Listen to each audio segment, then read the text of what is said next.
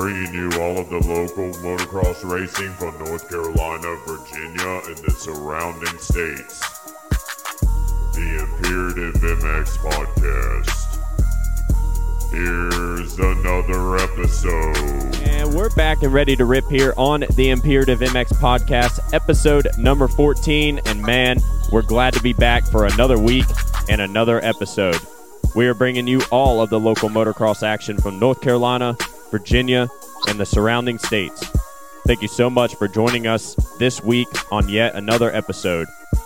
I am your host, Zach Newberry, and we would like to thank everyone who has been enjoying these first couple of episodes already, and the great positive feedback from these have truly been humbling.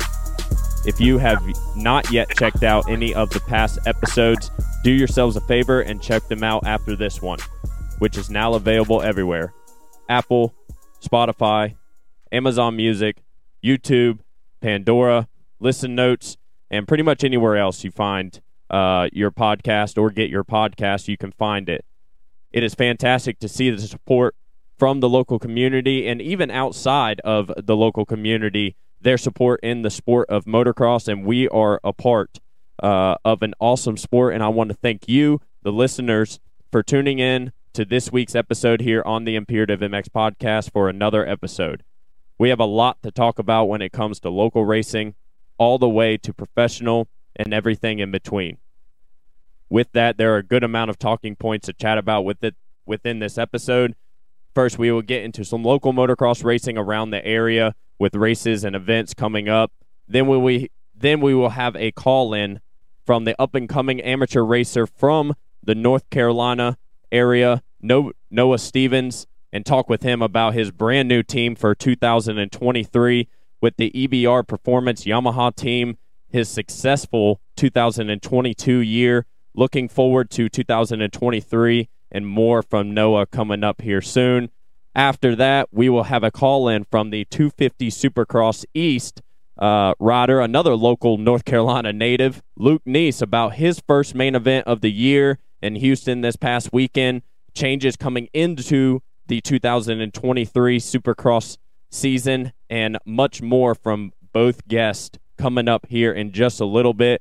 We will also be picking out the winner of the brand new set of Mika Metal handlebars in this episode, and finally we will discuss the racing action from the weekend in Houston for Monster Energy AMA Supercross and round number 7 of the AMA Arena Cross from Nevada. And of course, you guys know there's going to be so much more that we get into here on episode number 14 of the Imperative MX Podcast. Make sure to check us out by searching Imperative MX on Instagram, Facebook, and our popular TikTok channel if you have not already done so. Instagram today, we just hit 3,000, which is honestly unbelievable. Facebook grinding up there as well, and TikTok channel just hit 28K. So all the social medias are doing absolutely phenomenal, and we have to say thank you, the listeners, for supporting us and helping us grow on all of the social media platforms. Before we go any further, we have to say thank you to all of the sponsors on board here on the Imperative MX Podcast. West Virginia Motorsports, FXR, Silver Valley MX Park, Hydropower, Dirt Industries Custom Graphics, and Mika Metals. Don't forget to check out Imperative MX when you get a chance. A ton of new things in the works, and some of those are already live up on the site. And to make it easy for you guys, all of the sponsor logos are in the banner at the top. Click those logos, and it will bring you directly to the company's website. Purchase your products directly from the link on the website. It's quick and easy for you guys, like I said, and I will be doing more updates, reads, galleries, and so much more here in 2023. So be on the lookout for much more coming on the on imperativemx.com.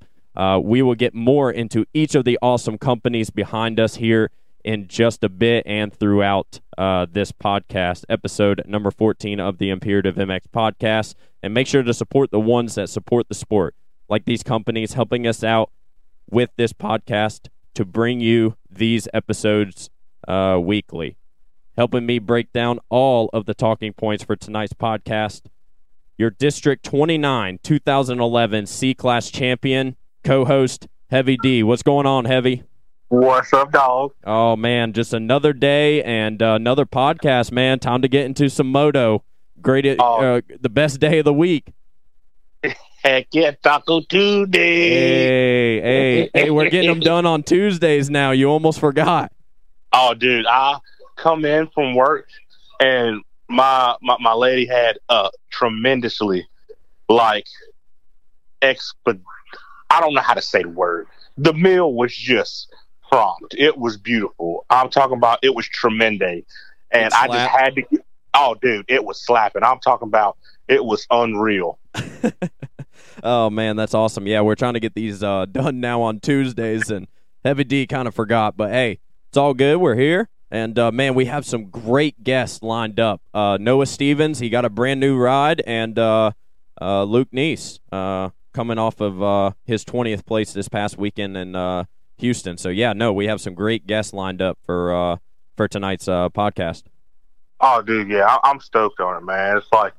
It's especially from all the support from everybody, through social media and everybody listening in, dude. It's so awesome, and getting more and more guys, even local guys, and just helping them try and get notoriety and shining more light on them, especially for the guys that's like Luke Neese and Noah Stevens that's moving on up in the sport, and getting people to listen in and hear them chat it up. So it's sweet, dude. Yeah, no, absolutely. And speaking on the local side of it, local North Carolina natives, both Noah Stevens and Luke Neese, let's speak about local motocross racing and some schedules coming up. I talked to Mike Farr today and also Alex Dawson from District 13, Alex, and Mike Farr with the NCMX.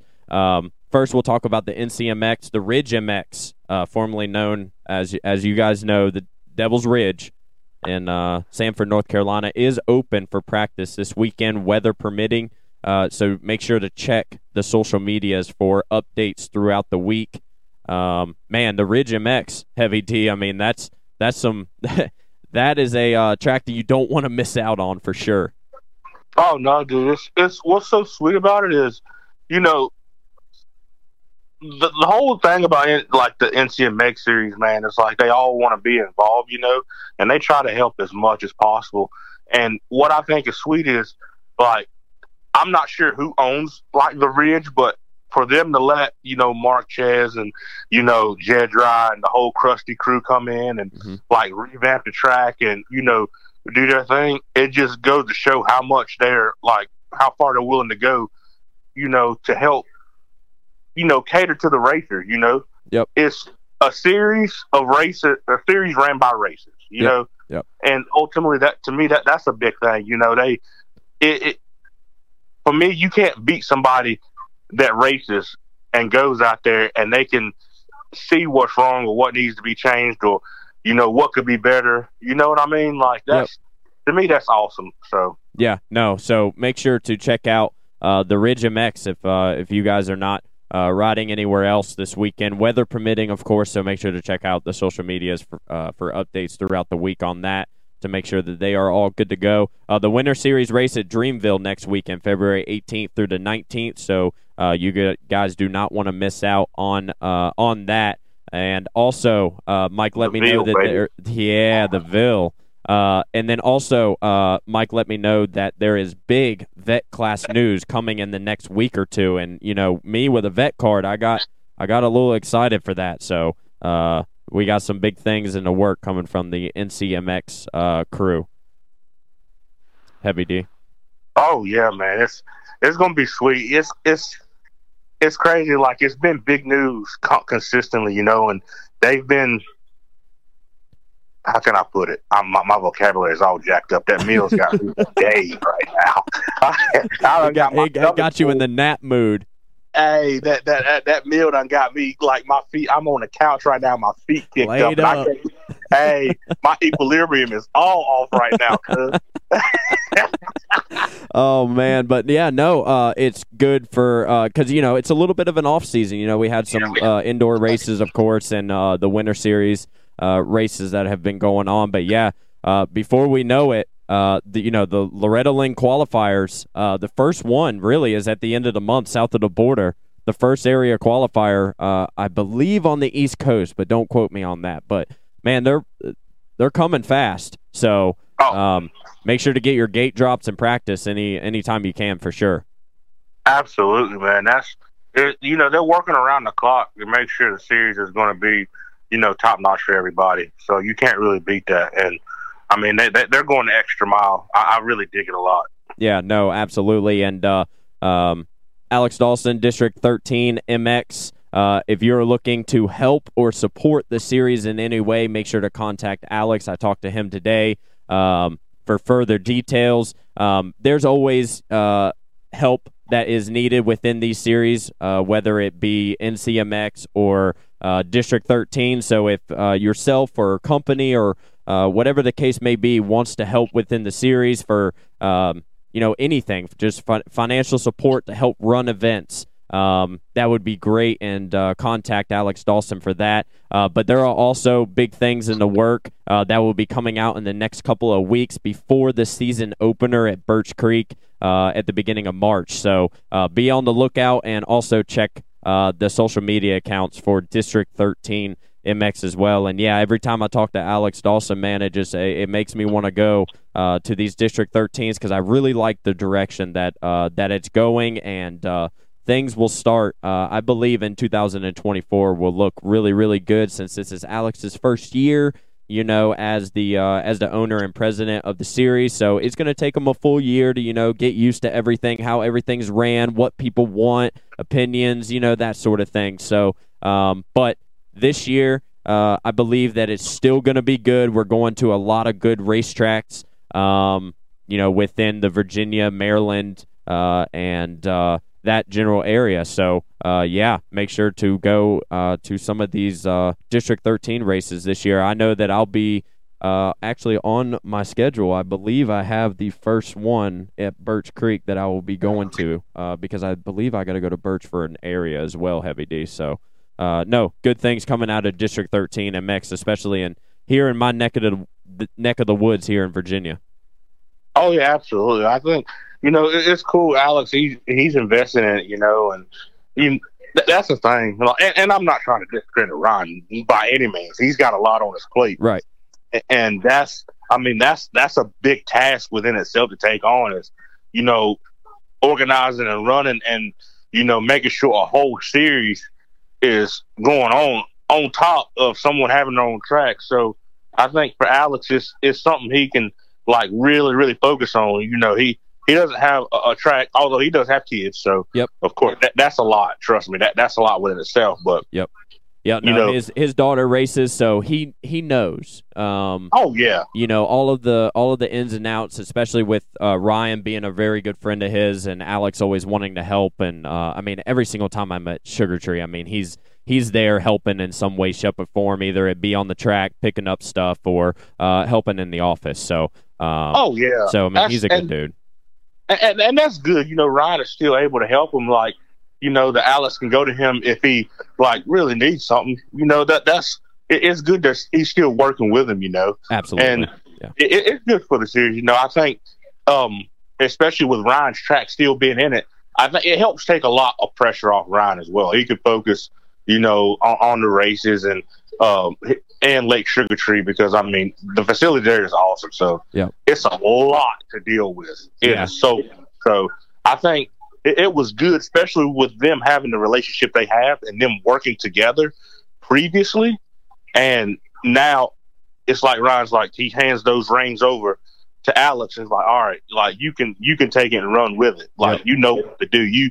You have the ability to, give this series and the district the attention it truly needs. Yeah, and I think he's got the drive for it too, and I think that's a big thing. And wake up every morning and want to make a change and make a difference, and try to help out the local motocross community. And that's what Alex is all about. And each time I talk to him, that's what he repeats that over and over, because he wants to see it grow, just like it was back in our early days. So to keep this sport growing, the manufacturers got to sell motorcycles, and that's us, the consumers. So,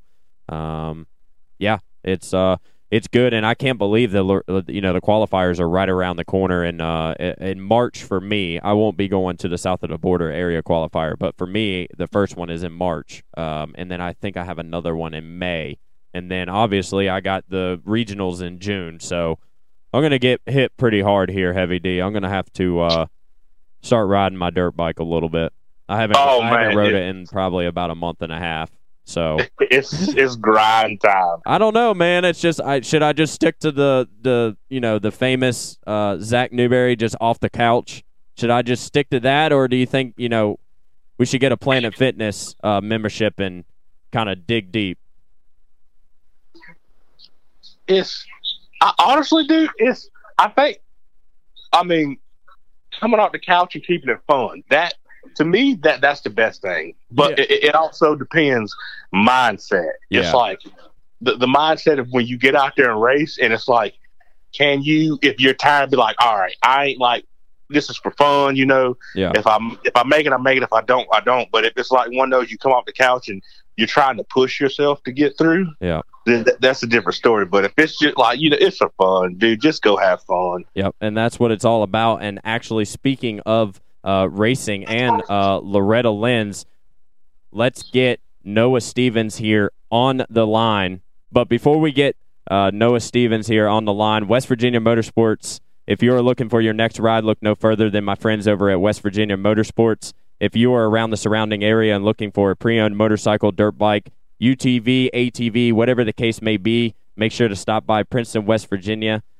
Don't forget to order your parts for your current bike through West Virginia Motorsports or alongside walking out the front door with that brand new ride. And don't forget those oil filters and air filters, and don't catch them on fire like Heavy D once did. Oh, don't do that. Trust me, it will stick with you for life. Absolutely. And on the line right now, we have your 2022 Minios 250B Limited Outdoor National Champion, Noah Stevens. What's going on, Noah? Appreciate you coming on today. Yeah, thanks for having me on. It's a great opportunity.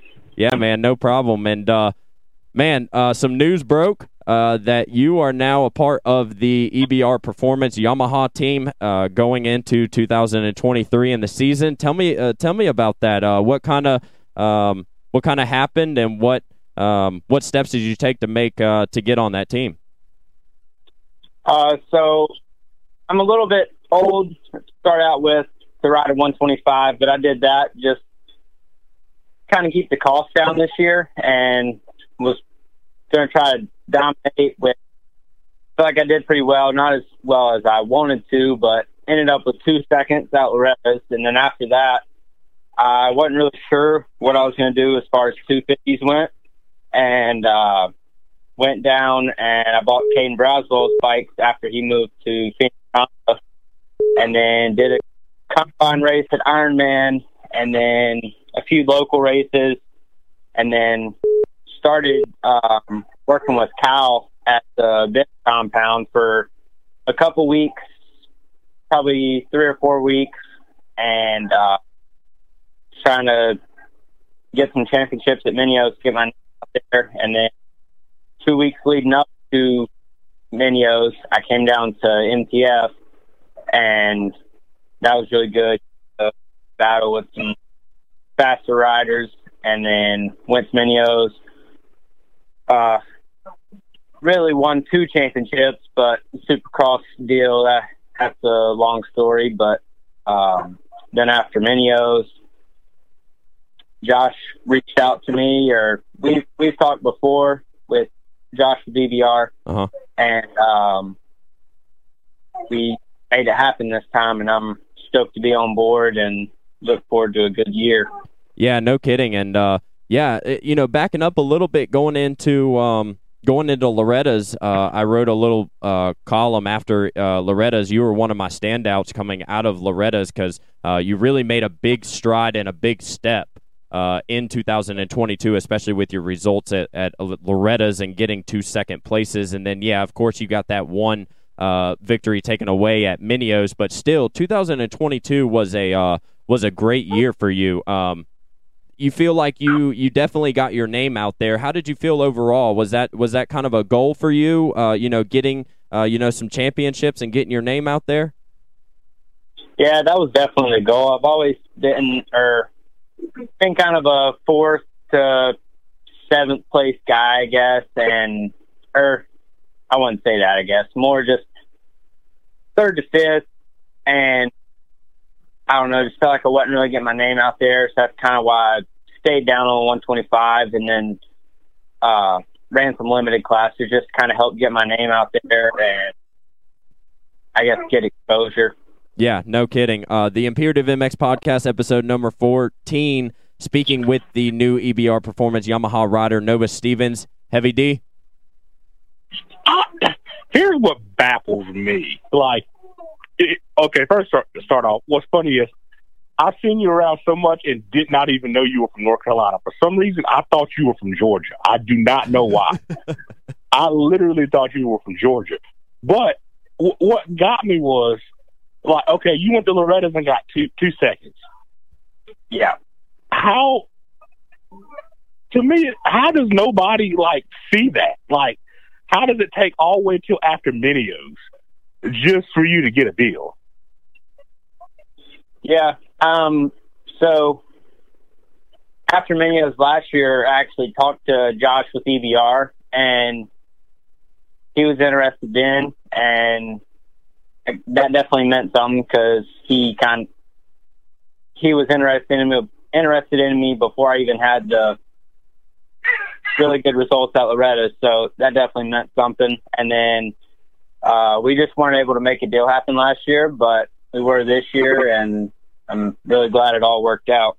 Yeah. And you know what's crazy too is sorry, Heavy D, but I just wanted to No, you do. I just wanted to pop in. No, I saw you at Moto Vroom, and that was, I think, one of the very first times I ever saw you ride. I may have seen you, at other tracks and stuff, but this is kind of where, I was on the track taking photos, so I got to see you ride a lot within those 3 days or 4 days or whatever the case may be. And, yeah, man, you were definitely flying and definitely was ready. And it was crazy to see that you guys came out the week before Loretta's, and they're going to be doing that again this year. Did you think that helped you going to Sugar Tree just to get those extra gate drops before the big Loretta's race?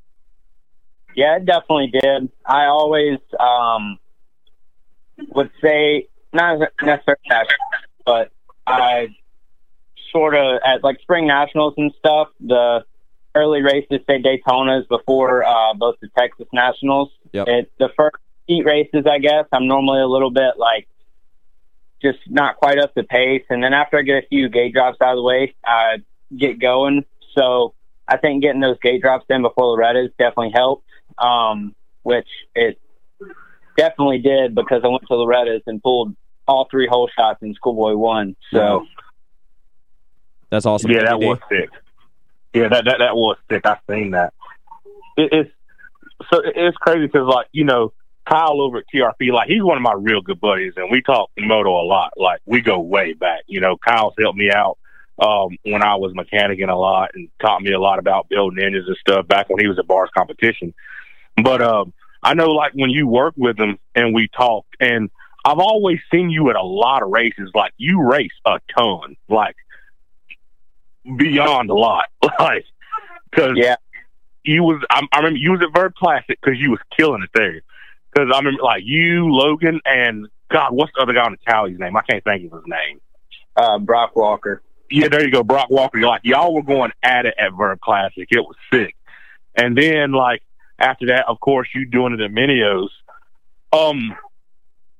So, for me personally, now, because you're MTF now, right? Yes, that's correct. I just got back down here. I had a little off-season injury, but I just got back down here, and we got on the Yamahas and started to get comfortable on those, and I'm super stoked to be down here. Now, do you feel of course, anytime's a good time. Do you feel like now is the time that, you should have been there, or do you feel like you probably should have went there before? Yeah, I definitely. Normally, after Minios, our plan was to kind of take 2 weeks after Minio's, kind of chill out, get everything sorted. And then after that, I was planning on riding some Supercross just to kind of get some of that under my belt. But then I got breaking my collarbone, and so that kind of put a hold to things. But definitely would have been back on the bike a whole lot sooner, but just this is what the injury allowed. So were you planning on doing any futures, or are we waiting for next year? So I was kind of thinking about doing some this year, before the injury, right, if I was able to Supercross under my belt. But now that I didn't get to do that, I think we're going to end up holding out till next year when I know it's AB, but I'd like to, I guess, race it more just my A year. Yeah, no, understandable. But yeah, if you would have had, if you didn't have the injury with the collarbone, and at least could have got maybe one or two of the gate drops, even if you didn't place very well or whatever, at least you got to experience it, and you kind of get yourself ready for 2024. But before going down or going up, I should say, from you going to Loretta's, Matt Walker's property ended up shutting down afterwards, and now you're at MTF, like Heavy D was speaking on, and I know that Matt Walker and yourself worked very hard, and obviously it showed at Loretta's. Speak on that a little bit, your time with Matt Walker and the Moto X compound. Yeah, so I've literally been working with Matt since I was on 50s. There's always been that connection there. And then I went to his place. I mean, I've really always did like weekend camps and stuff on 50s and 65s and stuff. And then I believe it was 2015, I went there on 85s before Loretta's just for like a month or so. Mm-hmm. And then after that, ended up going to Club MX just off and on for like 2 years just because it was closer to home and it kind of worked better as far as getting back and forth, and my dad being able to like come down and help do some bike work and everything. But then once I got older and kind of doing my own bike work, I was able to get back down to Moto X 2 weeks before Daytona in 21, and really like that. The tracks were super good and definitely had multiple options. There was always a place to ride, and I feel like I definitely took that a little bit for granted now that it's gone. But it was a good time. I'm really thankful for everything that did for me, and like you said, it definitely showed at Loretta's that our hard work paid off. Yeah, no kidding. And I mean, when you were on the podium each time, it's like, man, he's got the endurance, and definitely, Moto X compound and Matt Walker definitely helped you out with that. Heavy D? Oh yeah, absolutely. Like, so now, like, you're back riding now, correct? Yeah, correct. Oh, go ahead. I'm sorry. Yeah, I was just gonna say I just got back on just got on Yamahas this week. It was my first day on the new bike, and definitely like the little bit of getting used to, completely different chassis and everything, but I'm liking it so far. So I know, like, for me, I've always, EBRs, I've seen them a lot, and I personally feel like it's like that team is slept on big time. I know it's a big change, but do you like that bike a lot more compared to the KTM? Not trying to discredit KTM by any means, but do you like it a lot more compared to your KTM? Yeah, I definitely like the way they corner. That's the biggest thing I noticed for the Yamaha is I don't really know what to explain on what it does differently, but I just know it feels a lot better in the corners. And yeah, it's just we got some, like I said, today was my second day on the bike, so got to do some fine tuning, but for just hopping right on the bike, I'm super satisfied with how the bike feels.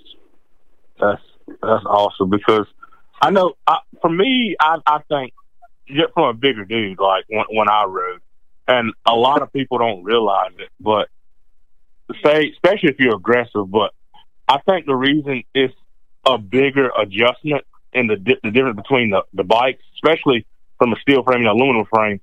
And I'm like a stickler on it. I like preach this, but people don't realize a steel frame, especially KTM, they flex when you corner.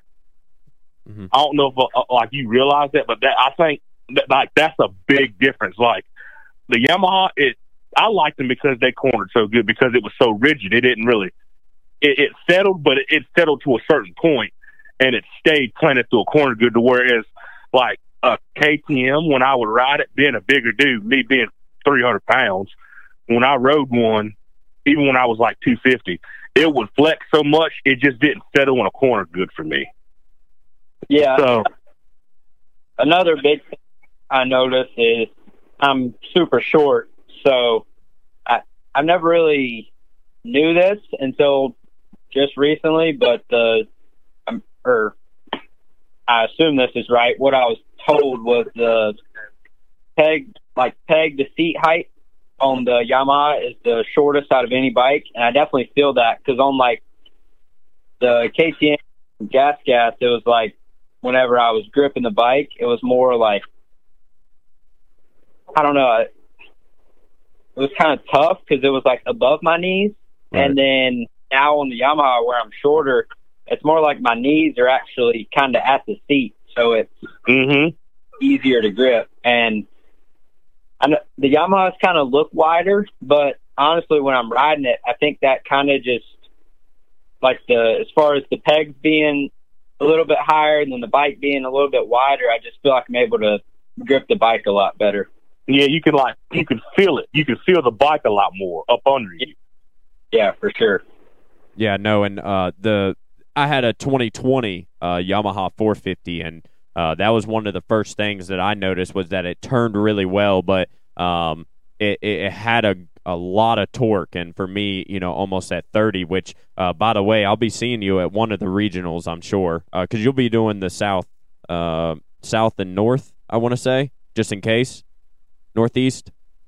Yeah, I'd have to check. I'm not 100% sure. I know, well, I was going to say normally all three East regionals are different weekends. Yeah. As far as, like, I think my whole racing career has always been 3 different weekends. So it was like, you really had 3 chances. But I think this was the first year that I'm aware of that there's 2 of the East regionals are on the same weekend. I'm not sure which one that is. I can't remember if it's I think the first one's south, and I can't remember if it's the Mid-East or Northeast the same weekend as that. But with EBR being based out of Texas, I've also thought about heading out and doing the South Central one there. Yeah, I have it written down here. Gatorback, the qualifier is the 3rd of June, and then the next weekend is Buds for the regionals. Yeah, I can't remember where the other East one is, but yeah, I definitely got to sit down and get a definite schedule. Yeah, for sure. So I'll be doing, or at least trying to go in 30 plus. So either I'll be a media guy at Loretta's, or I'll be a racer and media guy at Loretta's. So I'm sure I'll see you at some point. But before we let you go, and thanks for taking your time to come on here, the Imperative MX podcast, episode number 14, speaking with Noah Stevens. What are your goals for 2023? What would you like to accomplish at the end of the year? Like, if you're looking forward to the end of the year and you're looking back on the year, what kind of would make you happy? I would like to say my big things definitely get just more championships. I had a lot of second and thirds this past year, but that's improvements, but I'm not satisfied with it. I want to win in 23. Good deal. And are you going to be at Millsaps 24/7, or are you going to be in Texas? Yeah, I'll be at Millsaps for most of the time. Okay. I'll go out to, well, I'm not 100% sure. I think we might do both. I'll be going out to Texas some to test the race bikes and stuff. And then there's also 3 other riders. They're riding for EBR here at MTF. And I think down the road, we might get something lined up to get them out here. So since we're all here pretty much. Yeah, because I was just about to ask, because I think you have now teammates as well at MTF training as well, right? Yeah, correct. I have 3. I got Landon and Adler on the 125s, and then Mitch Zaremba is on the in the A class. Yeah. Yeah, no, Mitchell had a good 2022 year as well, especially at Minio. So no, that's really good, and it looks really good for you heading into this 2023 race season. And man, I'm sure we'll be talking before then. I'll see you at some races. I know you'll be doing some local races at some point, correct? Yeah, correct. I'll definitely be up. When I got to hit the area qualifiers and stuff, I try to hit all the ones close to home so I can stop back home and see everybody and just kind of grab a few things at the house and whatever I need before I get back to MTF. Awesome, man. Awesome, man. Well, if you're ever going through Virginia and ever need somewhere to stay or something like that, you hit me up. And like I said, thanks a lot for coming on here to the Imperative MX podcast, and good luck to you this coming race season, man. Yes, sir. Thank you for having me. I had the chance to. Yeah, man. No problem. Have a good night. You too. All right, man. Bye. All right. See ya. Good catching up with Noah Stevens with that brand new EBR Performance Yamaha racing team ride. Heavy D, it's awesome to see for Noah that he finally got picked up by a good squad heading into 2023. And from hearing what he was saying, it seems like he's really, really focused on this racing season and bringing home some championships. Oh yeah, man. He's hungry, man. He really wants it, and you can tell. And, he's there. He's back at MTF, putting in work, and I'm excited for him, man. He deserves it. Like I said, earlier when we were speaking, it's crazy. You go to Loretta's and get 2 seconds. He may not have won because he pulled every whole shot in Schoolboy won, and he got 2 seconds. And I mean, I'm glad EBR got him. By all means, that's awesome for them. They got a solid guy on the team. But It's crazy. It's like nobody else even, and I could be wrong. They probably did, but it's like, come on, like he got 2 seconds, even if he didn't win. Like we talked about it in some of the very first episodes. 1, 2, 3, 4. I'm sure that we talked about Noah Stevens. I saw him at Lake Sugar Tree for the Halloween bash. He was there at the Supercross, just to hang out and have a good time. And yeah, he was at Moto Vroom. He was at Verb Classic. I mean, the kid is a racer. That is for sure. He's a racer, dude. Yep, and we talk about it all the time. That helps guys that want to do that. And I think with him and on this program, I wouldn't say it's a B-level squad. But, you got TLD and you got KTM and you got all of these other ones that have a amateur support program, right? But this one, he's able to kind of do what he wants, train where he wants to, and still do what Noah wants to do to still bring home championships, just like he did in 2022 on his complete own. So. Oh, absolutely, man. He's racing. He's getting a race craft. He's out there. He's putting in the work to be a racer. Anybody can go out there and practice and be the fastest practicer. And you got guys that all they do is train for that. And some of them do good. I mean, that they get up there. But for him, I feel like it's awesome. Well, like I said earlier, like speaking with Kyle from TRP, that's my buddy. And, shouts out to him for getting us hooked up with Noah as well. Talk to him for this. But it's that racecraft. Me and you talk about it all the time.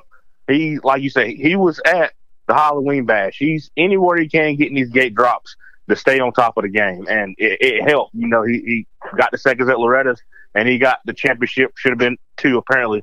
Should have been 2 at Minio's, but the whole ordeal in Supercross, but still. he's after putting in work. Absolutely, yeah, he is, and I think Noah Stevens has an infant fan coming from the other side of the line there. Does she have anything to say regarding Noah Stevens, Heavy D? Oh yeah, she's all about Noah. She's sitting here and she was like, hey, don't you go away from the Noah conversation just yet. She was like, he's a hard worker, and that's gonna be my favorite racer. So little Harlow was all about Noah Stevens. So he's got his first little young fan over here. She's gonna be repping the number 97 when he gets some more titles this season. Absolutely. And Matt might even have to, since we're bringing Nora the German Shepherd to some races, may even have to get a Noah Stevens amateur jersey. You know what I'm saying? Oh, yeah. I like it. Get him to sign it, all kinds of stuff. But no, air horns and, anything, chainsaws, just everything out there on the track. But no, it's awesome to see. And, you were even saying that you didn't know he was from North Carolina. You know what's crazy is that I knew he was from North Carolina before I actually even saw him race and knew that he was at MotoX compound and all of that. And honestly, thinking about it right now, I have no idea why or how. Because I was out of the scene for a couple of years, and yeah, I came into it and maybe I heard it from somebody, that I'm around and go to the races with. But yeah, no, it's awesome to see another local North Carolina native that is getting their name out there in the sport of motocross, Heavy D. Oh yeah, absolutely. It's awesome. He was here. He was training over at Daxis with Kyle. And Kyle, he was the one, I don't know if it was you or him that told me he was from North Carolina. I was like, wait, what? Yeah.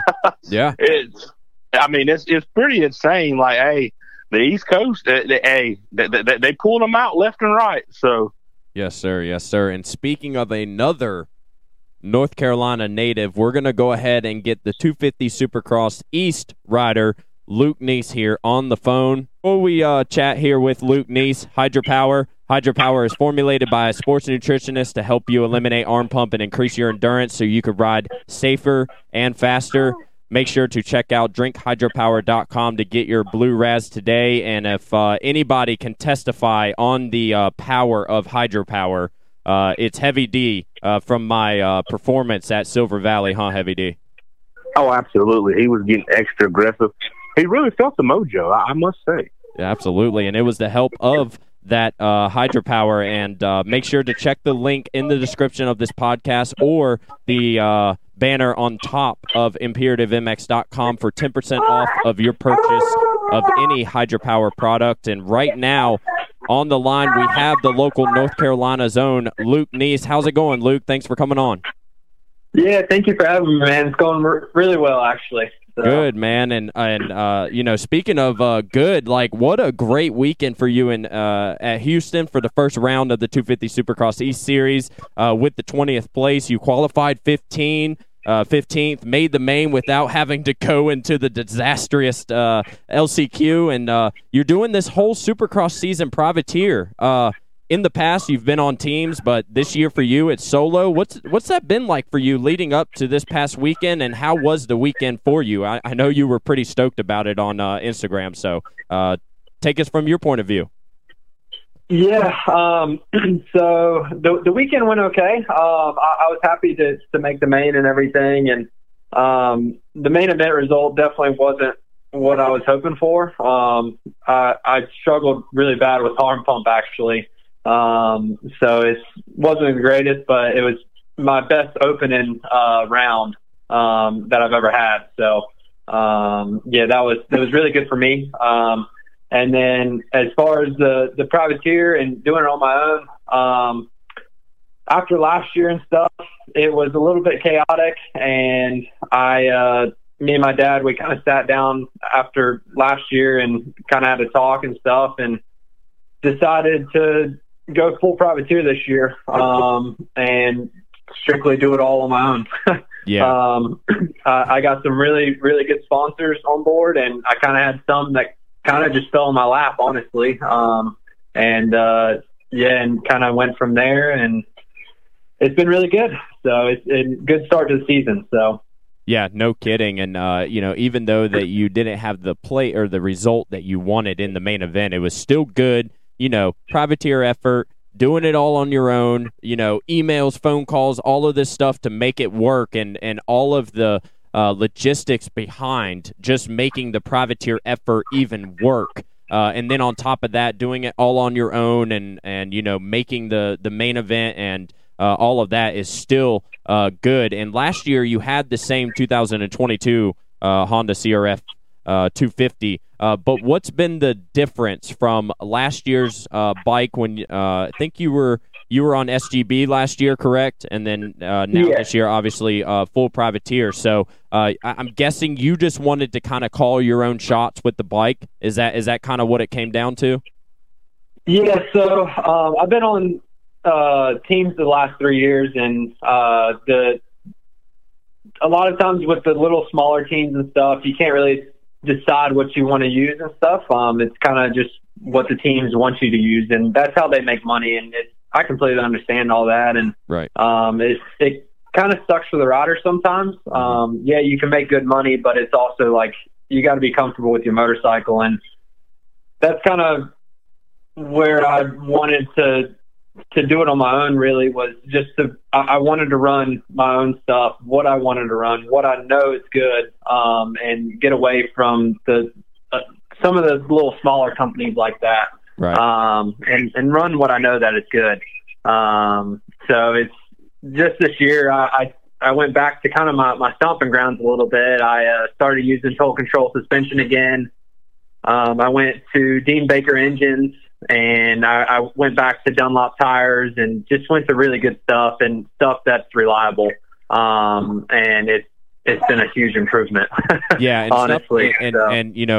That's some of the stuff that your dad used, back in the day. And your dad, Jim Neese, obviously a great racer and a local legend in his own right. And I got a question for you here later about him. But you guys know. What's best. Jim's been around the sport for a long time. Me, myself, I trained with Jim for, I don't know, Luke, what? I've known you, Luke, since, man, you came out the womb just about, Yeah, it's been a while. It's been a long time. And, yeah, at Rolling Hills, you on a PW50 just riding up and down the dirt road and, and Jim yelling at you already at 3 years old to go faster. And, it's crazy to see where you've come, and it's awesome, obviously. And, you've been training at Club MX, just like in years past on the bike. But this year you have a new trainer. Tell us about that and what brought you to the switch. Yeah, so with the whole program and stuff, I know as far as off-the-bike training, I never really did a whole lot. I did the stuff that I kind of knew, but I knew it could have been better. Right. Not to say I was completely out of shape, but I definitely wasn't the greatest. And with club and stuff and me not living at club anymore, I kind of wanted to go somewhere else. And club was okay with me going to work with CrossFit Weddington, Corey. And he's worked with multiple guys in the past. I actually talked to Kyle Peters a lot about him. And yep.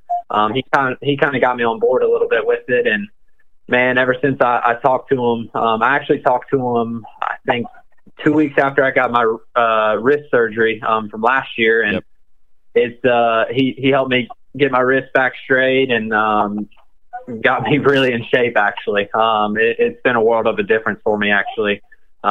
Just my strength and stuff and the on the bike stuff has been really, really good too. Just I feel really good on the bike now. I feel like I can kind of control it a little bit better.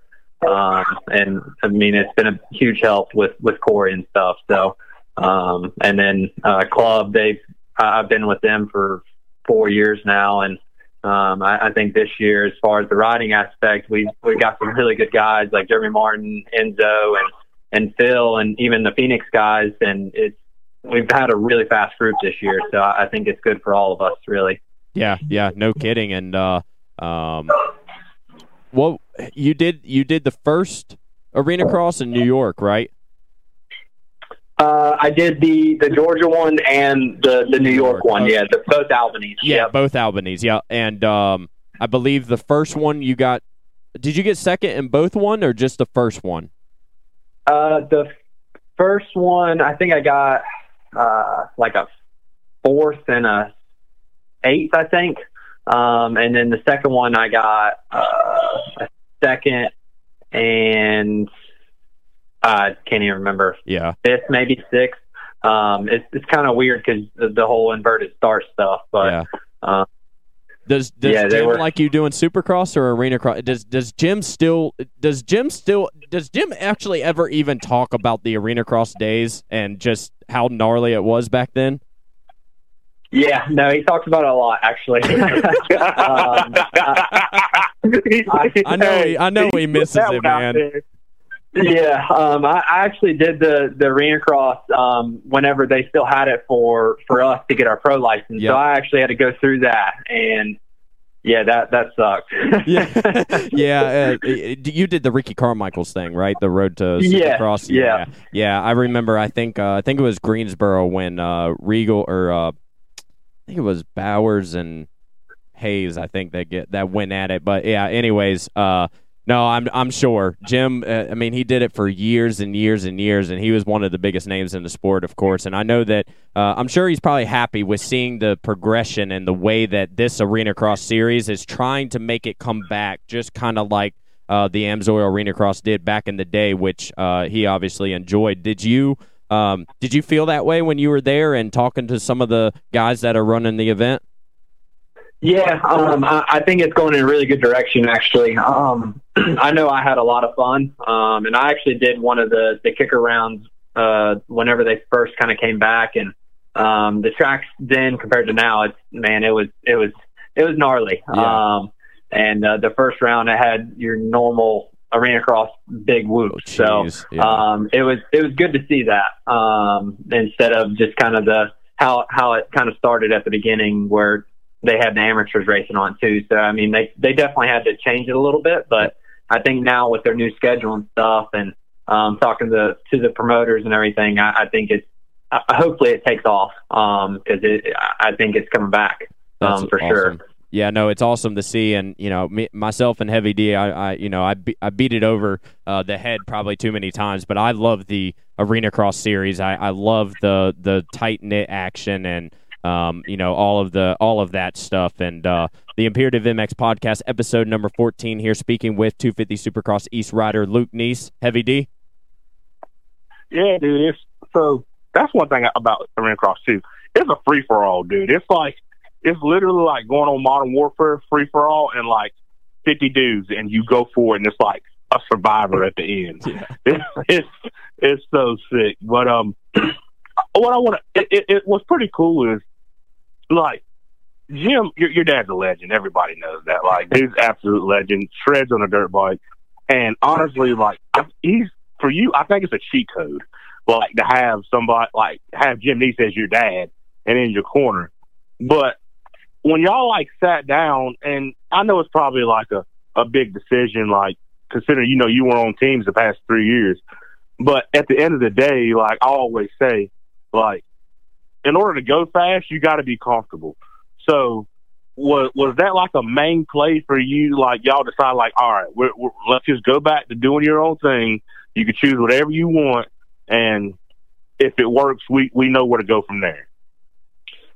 Yeah, honestly, some of the smaller teams, I mean, not to throw any names or anything out there, but it's tough with getting paid and different sponsors and that kind of stuff. And there's just a lot of stuff that's smoke and mirrors, and it's really frustrating more than anything. And honestly, kind of halfway through last year with Supercross, me and my dad, we were like, yeah, we're going privateer. We had no plan. We had nothing. We just kind of went into it. And I ended up finding a bike sponsor, and that went really well. Ended up getting a bike from a Honda Suzuki of Lynchburg. They helped me out a lot with a practice bike and a race bike and stuff. And after that, it kind of just took off with another sponsor. My title sponsor, Red Research Group, he's been a tremendous help for me this year with everything. And like I said, we really had no plan of anything, and it just kind of all fell together, really. But yeah, I mean, with going the full privateer route, it's just being more comfortable on the bike, running what I know works, and being able to test suspension with tow control and everything like that. It's a lot of times with those smaller teams, you don't get to do that. So you're just like, here it is, and there you go. Yeah. So it's a little frustrating, to say the least. Yeah. So, no kidding. Go ahead. Like, for, not like, once again, not throwing any names or anything out there. Yeah. For any small teams, but I've never gotten, and you may not, you don't have to answer it, but say, what's the hardest part about being on a team and like not wanting to run something, but having to, and you're not comfortable with it? What's the hardest part about that? I mean, really, it's just like you're trying to figure out a way around it, really. Like I haven't had to run anything that's like completely awful. Like it's just like, yeah, like we'll get used to it, but it's like, it's not the greatest. So you just got to do it, deal with it. And, but yeah, and like with the small teams and stuff, like they have to run that stuff to get money, for the team, for us to go racing. So like I said, I completely understand why they have to do it. But it just, sometimes it sucks for the rider. So, yeah, that's why I'm privateer. Yeah. And it seems like a lot of guys are doing that nowadays, going, Starling and Car Now, and these guys are getting these outside sponsors, and if a team calls them, they're pretty good. Chiz did that for a really long time, and was able to make a killing doing it, and as long as you're making it into the main events, each weekend, and you're making strides to be better. Just more sponsorships, and more people will be willing to help you and support you, and all of that good stuff. So I think it was a good move on your part, because I know I talked to you at Silver Valley for the pro shootout, and you were talking about that you weren't a big fan of the bike, and you really, at that time, was it at that time that you knew you were going full privateer, or at Silver Valley? Yeah. Yeah, no, I was full privateer at that point. Okay. Yeah, because I remember you bringing it up, but I couldn't remember if that was already the plan or not at that time, because you were racing the two-stroke at that time. So. Yeah. So, but Jim, all right, one of the things that got me, I was talking to Heavy D before we brought you on here. Jim's middle name is Leland, and I think that's probably one of the greatest names for Jim, just because we used to give him hell about it all the time. What is your middle name, Luke? Mine's Christian. Yeah. Normal. Okay. Yeah. Wow. He didn't want to give me that Leland name. Yeah. Because he knew myself and Josh Hall ate him up all the time with that. Yeah, because my grandpa actually goes by Leland, and he's not the nicest person, so he didn't want to put that on me. Well, good thing. What are your goals? Are you doing the whole super motocross with the outdoors, and going to try to make the 3 rounds at the end, or kind of what's your goal, and what are your plans for 2023 other than Supercross, obviously? Yeah, so right now I haven't really thought that far. We're just trying to get through Supercross, really. But my ultimate goal is to do well in Supercross, and then to try to get a World Supercross ride. Just because the super motocross thing is kind of hard for the privateers, really, because there's only 22 spots to the end, and honestly, there's like 24 factory 250 guys and 22 factory 450 guys. Yeah. So realistically, that's hard to reach. So, and honestly, outdoors, everybody knows they don't pay the greatest. I think this year is a little bit better with the pay since the whole super motocross thing came along. But my ultimate goal is I want to do World Supercross.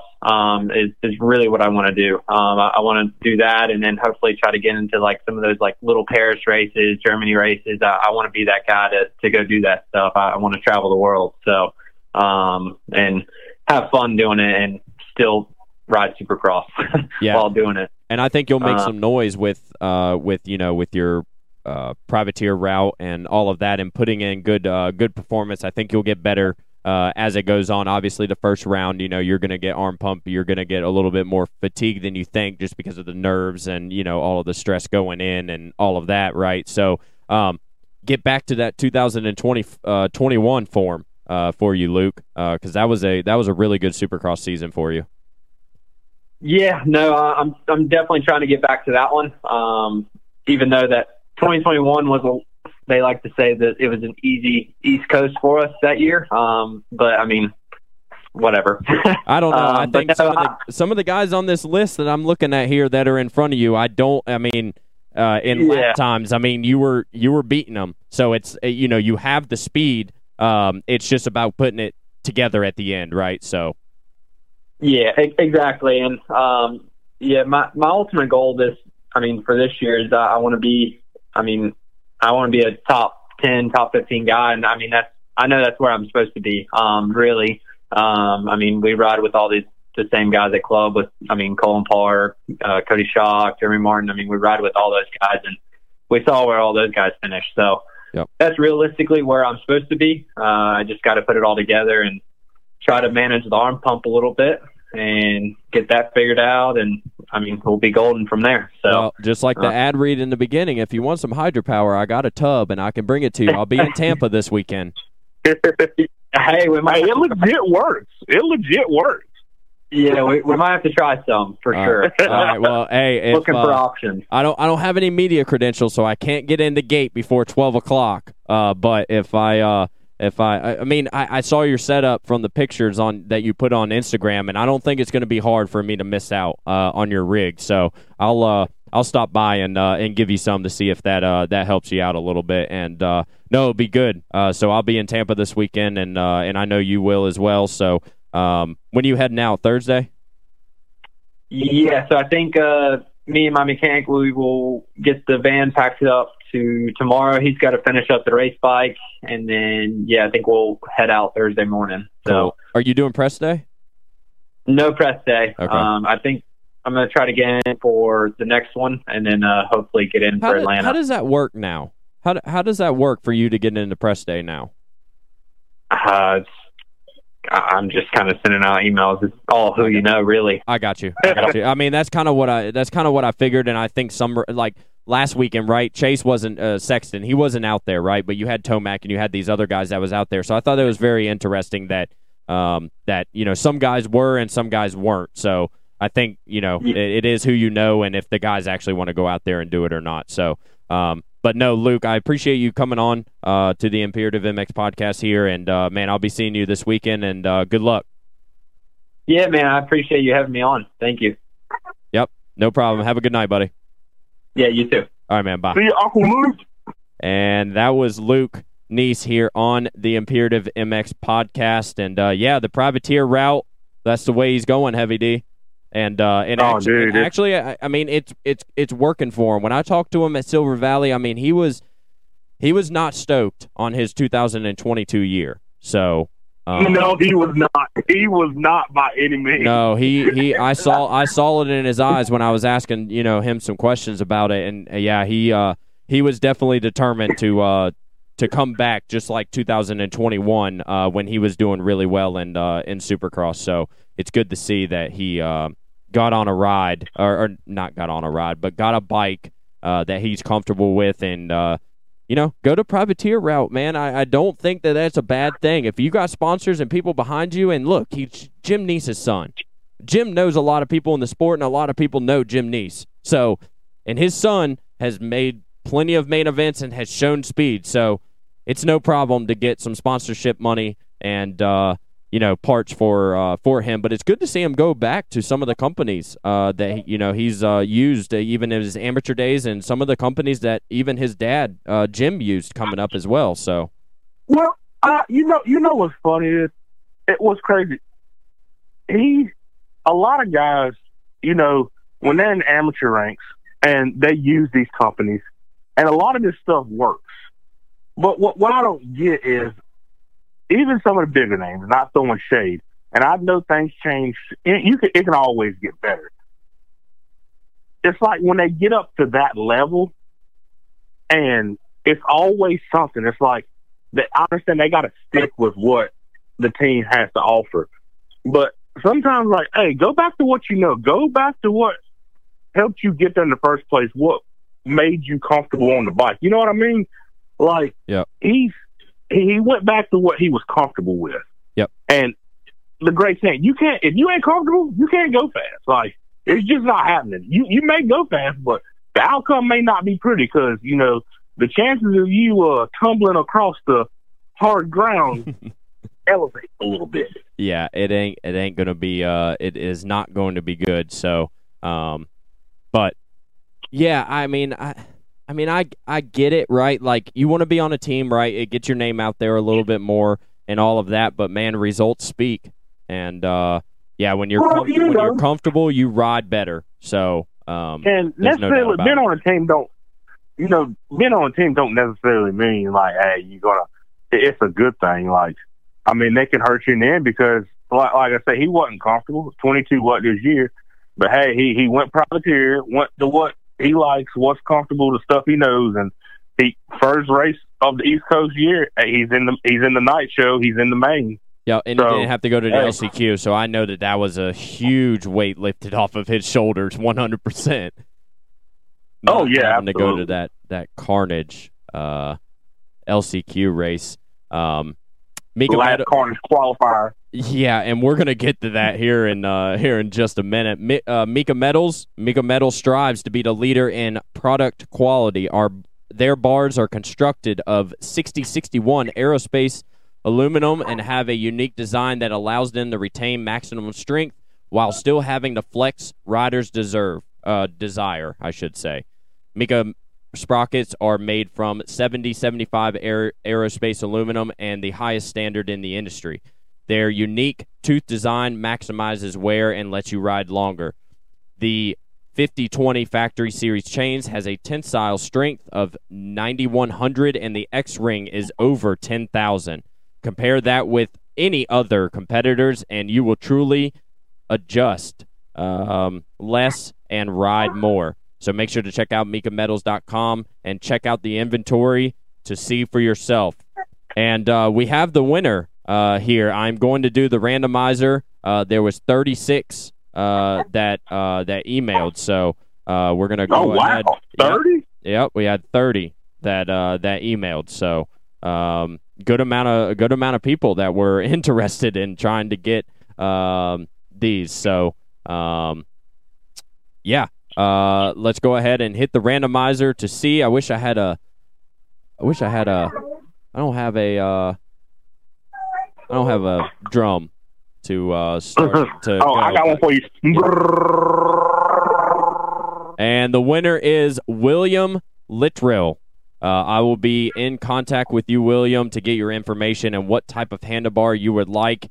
And we'll get that sent right out to you. And thank you for everybody who entered by email. So, William Littrell, I do believe I said your name right, but I will be in contact with you through email to get you those handlebars. So, yeah, thanks to the guys over at Mika Metals for the giveaway to give to William. And, yeah, so make sure to go and check out MikaMetals.com. I'm getting my bars on order here soon.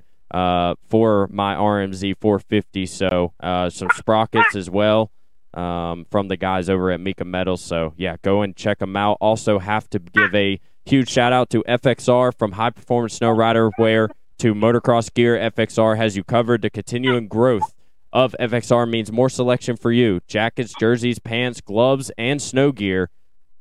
Whatever it is, FXR has you covered. In my opinion, go check out the best in sizing, fitting, and venting for motocross riding gear. That's fxrracing.com. Find them on social media as well, and thanks for their continuing support. And Heavy D, I can't wait until we start going to some of these local motocross races in the North Carolina, Virginia, South Carolina, whatever area, and start seeing some FXR lit kits on some of these amateur races. It's going to be good. I'm ready for some FXR lit kits. That we had some good ones last year. So, Oh, dude, it was some sweet ones.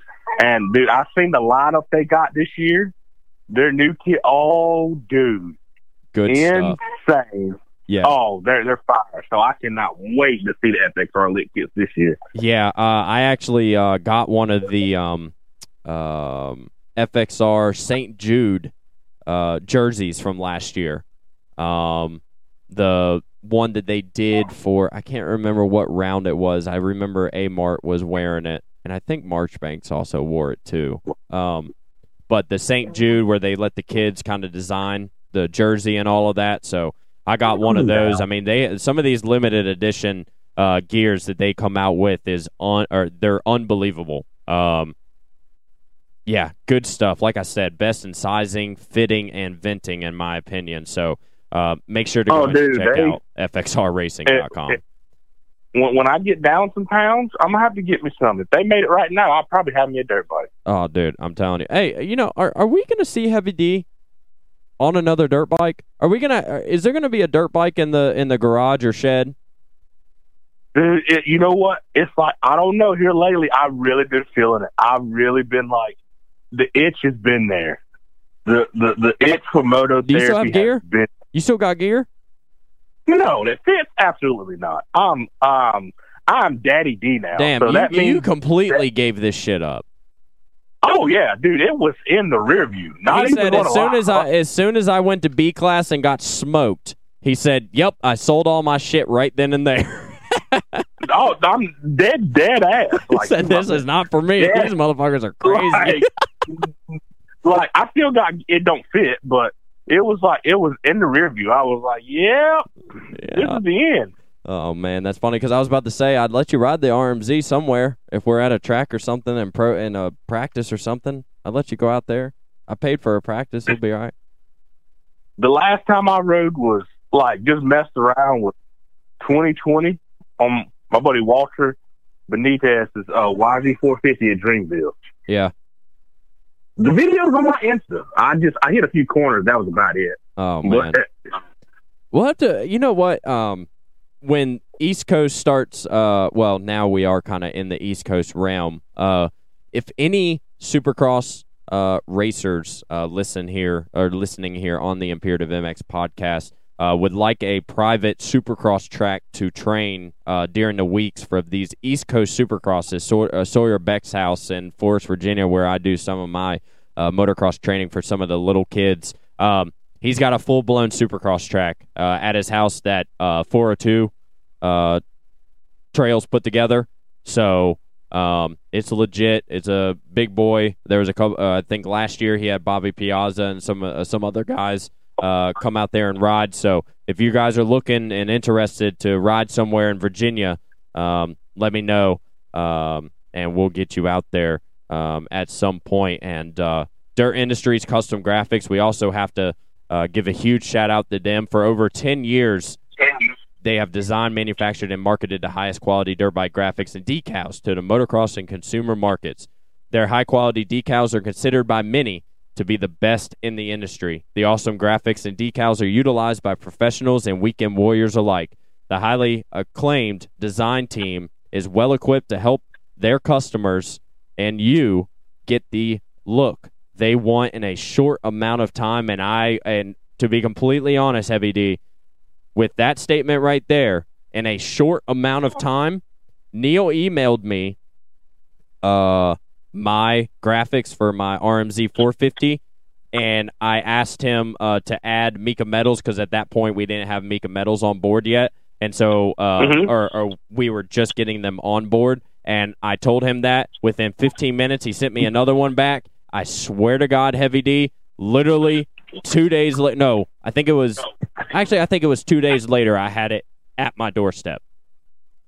Dude, let me tell you, I'm not even going to cap with you. If you watch Neil on a computer, because I spent a lot of time up there. Yeah. Like Neil. Well, yeah, because you were at Dreamville, right? And literally, Dirt Industries is like 5 minutes down the road. So if you watch him design graphics on a computer, it literally looks like he's just speed typing a bunch of crap. But he's so fast, and he knows what he wants and how he designs them and puts. It's insane. If you watch him, you'd be like, okay, is this dude a robot? Like, what in the hell? Or what is this going to come out as? You know, like, holy guacamole. I mean, that just goes to show, like, him and Ashley's teamwork when it comes to dirt industries. Like, customer service and him getting on it, doing graphic stuff, like, it's a perfect combination. And for me, that's why, like, I literally choose him. Not only because, like that, but the work is, you know, top notch. Second to none. So. Absolutely. And the design team provides itself on creative collaboration. Not only do they offer superior quality graphics and top-notch designs, but at affordable prices for any budget. And that's what Dirt Industries Custom Graphics does for you. So you guys as the listeners, there is no local legend this week, but I do have some in the works, which me and Heavy D just talked about not too long ago. So we're going to bring those back.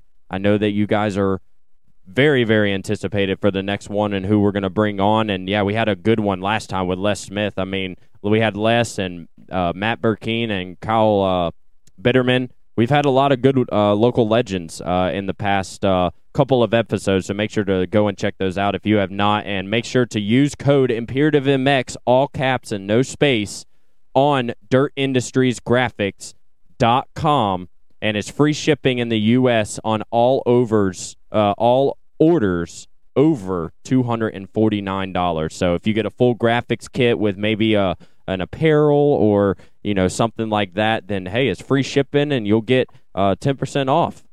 Imperative MX, all caps, no space. So, but Heavy D, let's get into some professional talk. We had a little bit with Luke Neese there just a little bit ago, but man, let's talk about the action that happened up front at the AMA Arena Cross round number 7 this past Friday at the Livestock Event Center in Reno, North Carolina. Kyle Peters again goes 1-1. Christopher Prebula went 4-2 for second, and Devin Harriman went 3-3 for third. Brandon Ray got fourth overall with a fifth and a fourth, and Bitterman there in fifth with a fifth and a fourth on the night. And, yeah, Peters is up by a good amount. I think it's over 30 points now. Yeah, round number 8 coming this Friday. Heavy D, I think he's just running away with it again. Prebula was very close there. He was leading the entire thing in the second main, I believe, until I think it was maybe 2 corners to go, maybe, or something like that. And KP came around him, tripled through the rhythm section, and was able to make the pass. And the crowd went bonkers for that. But yeah, it looks like he's running away with it. Oh yeah, man. He's I think he's gonna get that title, King of Arena Cross. You know, he's Mr. Koa, the KOA, King of Arena Cross, man. He's got it dialed, dude. You know, and it's crazy considering that big injury, the back injury he had, and to come back now, yeah, it's definitely crazy. It's wild, man, and I'm pumped for him, though, man. He works hard, and like I know a lot of them do not discredit any of the other guys, but Kyle, he works hard. He did have, you know, like I said, that major injury, but I mean, rightfully so. He's truly earned it. Absolutely. And you know what's crazy too is that I'm looking here on the results, and you know what's cool is you're seeing a Brandon Ray, right, that races the West 250 Supercross. Mm-hmm. Then you also have Devin Harriman, who also races the 250 Supercross West. You also have Dominic Thury, who's on a satellite team, the Nuclear Blast Yamaha team. And you have Addison Emery. Both of these, you know, all of these guys, Colby Kopp, I mean, all of these guys race 250 Supercross West, and it's cool for them to be racing these AMA Arena Cross championship races on weekends that they're not racing, and they're not just taking a weekend off. They're actually going to go get gate drops. I'm sure for Dominique Thury, right? He was on Club last year, and now he's still on a Yamaha, but he's with a different team. So, yeah, no, it's good for even Brandon, and Devin Harriman and all these guys to come out on a weekend and get some gate drops, Heavy D. Oh yeah, absolutely. It's what's cool too is like some of them raced the Arena Cross and still went and raced Supercross. Yeah. I mean that's insane. That's gnarly. Yeah, that's gnarly. I mean, Arena Cross itself is a lot. Like all the heats, semis, LCQs, and then the mains, 2 main events of that, and then like leaving there and the drive itself is gnarly. Like the travel, like the privateer life of maintaining your own bikes and like making sure everything's good. Like that's just, dude, that's insane. Like that's hard to do. Like truly, like I don't think people realize like the time and how much effort it takes to do that. To race the Arena Cross and then go do Supercross. Golly. You want to talk about your legs being fried. Like, okay, so I know we're going to get to the AMA Supercross from Houston this past weekend, and one of the things is that I was listening to an interview on the Pulp MX show this morning from Aaron Plessinger. He was on the Pulp show last night, and one of the things that he was talking about was the double before the finish line. Just getting to that momentum where he stands to keep the bike lower. He stands before he hits that double, and you know how hard that has to be coming out of a right-hander, right? And standing up, like literally as you're hitting the apex of the corner, you're hitting this jump, and he's standing up already to make sure that the bike stays lower to the ground. That, dude, my legs are fried just listening to that. That's unbelievable. You know what I'm talking about? Oh yeah, dude, it's insane. That's crazy. Like he was just talking about just ways of him trying to get the bike back on the ground faster, and that his legs were just fried because he's trying to stand up a little bit to like let the bike kind of soak up to him while he's going over these jumps. So it's crazy to hear. And you know what also was crazy was the LCQ. The 450 LCQ. That was crazy. That was insane. Bro, so many people got KO'd. Poor Freddie. Poor Freddie. Dude, like Chisholm just straight up just not like it was like one of those like you're mad at not you, but somebody gets mad at somebody else, right, and just takes a cheap shot and just hits them in the back of the head or something like that. That's what happened to Freddie.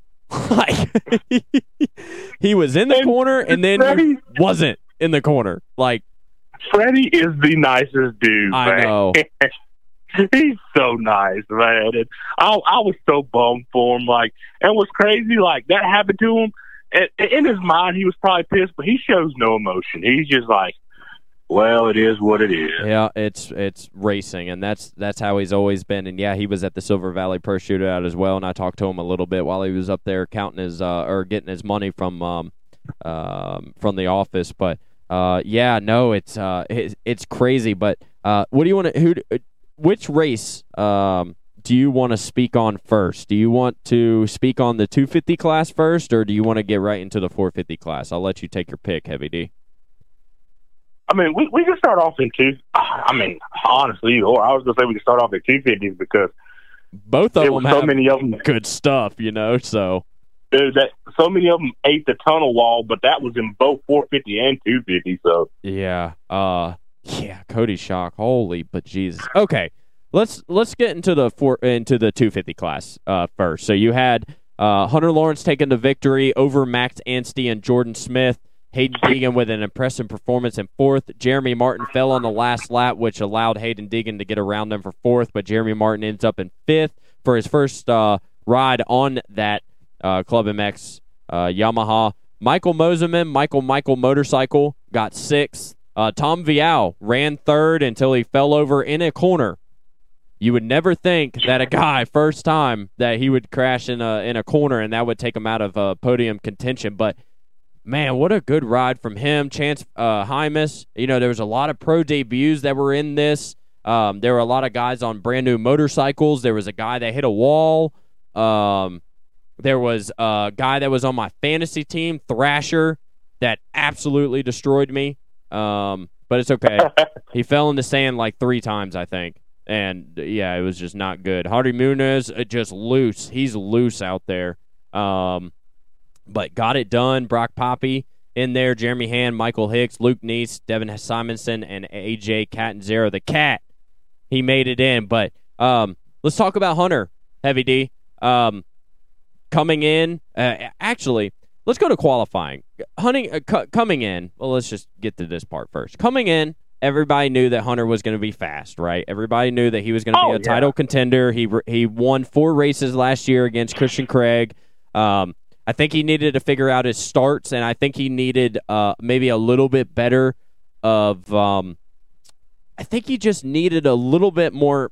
I don't even know really what to call it because he's a good rider, right? Obviously, he's won outdoors and indoor races, so he's a great rider. But I think he just needed that little extra step. And let me go into this a little bit deeper, Heavy D. I don't know if you heard me within the chat on Saturday where, we all get in there and we talk throughout the main event and stuff, but I was harping on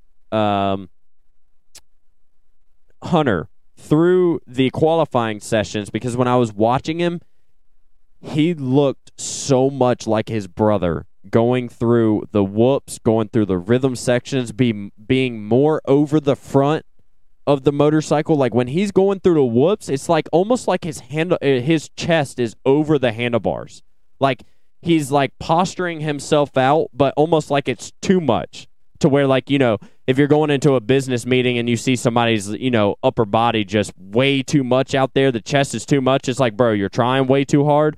But Hunter has got it figured out, and I don't know, Heavy D. He looks really, really good on that bike right now. Yeah, he just is. What I think it is, if you watch, and years past when Hunter was riding, he's fast, no doubt about it. Like he can go win. I just feel like he was overworking himself on the bike instead of working with the bike and letting the bike do the work. Like him actually riding. He was letting the bike ride, like kind of be in control of him in some situations. And I think that was the biggest difference between him and Jet. If you watch Jet ride, he's so fluid, man. It's like he's not even trying because he's going through the proper motions. He's flowing with the bike. He's letting the bike do the work. He's just putting the proper English on the bike and racing the track. And for him, I think that's why it's so flawless when he races. And for Hunter, the reason like that, I think also because he did get the start and he got past and got out front and he did like Jet. He just rode flawless and he worked with the bike and didn't overwork himself on the bike. You know what I mean? Yeah, no, absolutely. So I think that was a big thing. And,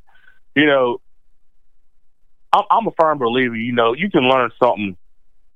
Everybody knows something good, knows how to, everybody knows something better in a different way. That's how I look at it. And, Jet may be his younger brother, but he obviously, just by winning, you can always learn something from your sibling or anybody else. And I feel like Hunter, just over the, in the off season and training with Jet, he just, picked up on some stuff and, learned. And I mean, I think it's a good thing.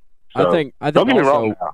I think also what helped too is that they're helping the Cat and Zero with the Moto Academy, and they're doing these riding classes, right? Like, so it's telling them, and it's a reoccurring thing in their brain, because they're helping the Cat. The Cat's there, so AJ's asking them questions about this, that, positioning, this sort of thing. So it's like almost like they're being molded into the guys that they are already and have become, and they're just going to get better as time goes because they're continuously working on these things that make them, what makes them good. So I believe that Hunter could go on a little bit of a roll here because if you look at this list, right, Max Anstey, this was a great ride from him, and I'm not taking this away at all. He was the fastest qualifier all the way throughout the day. Hunter was only like 5th fastest qualifier, but if you look, he got the whole shot. And like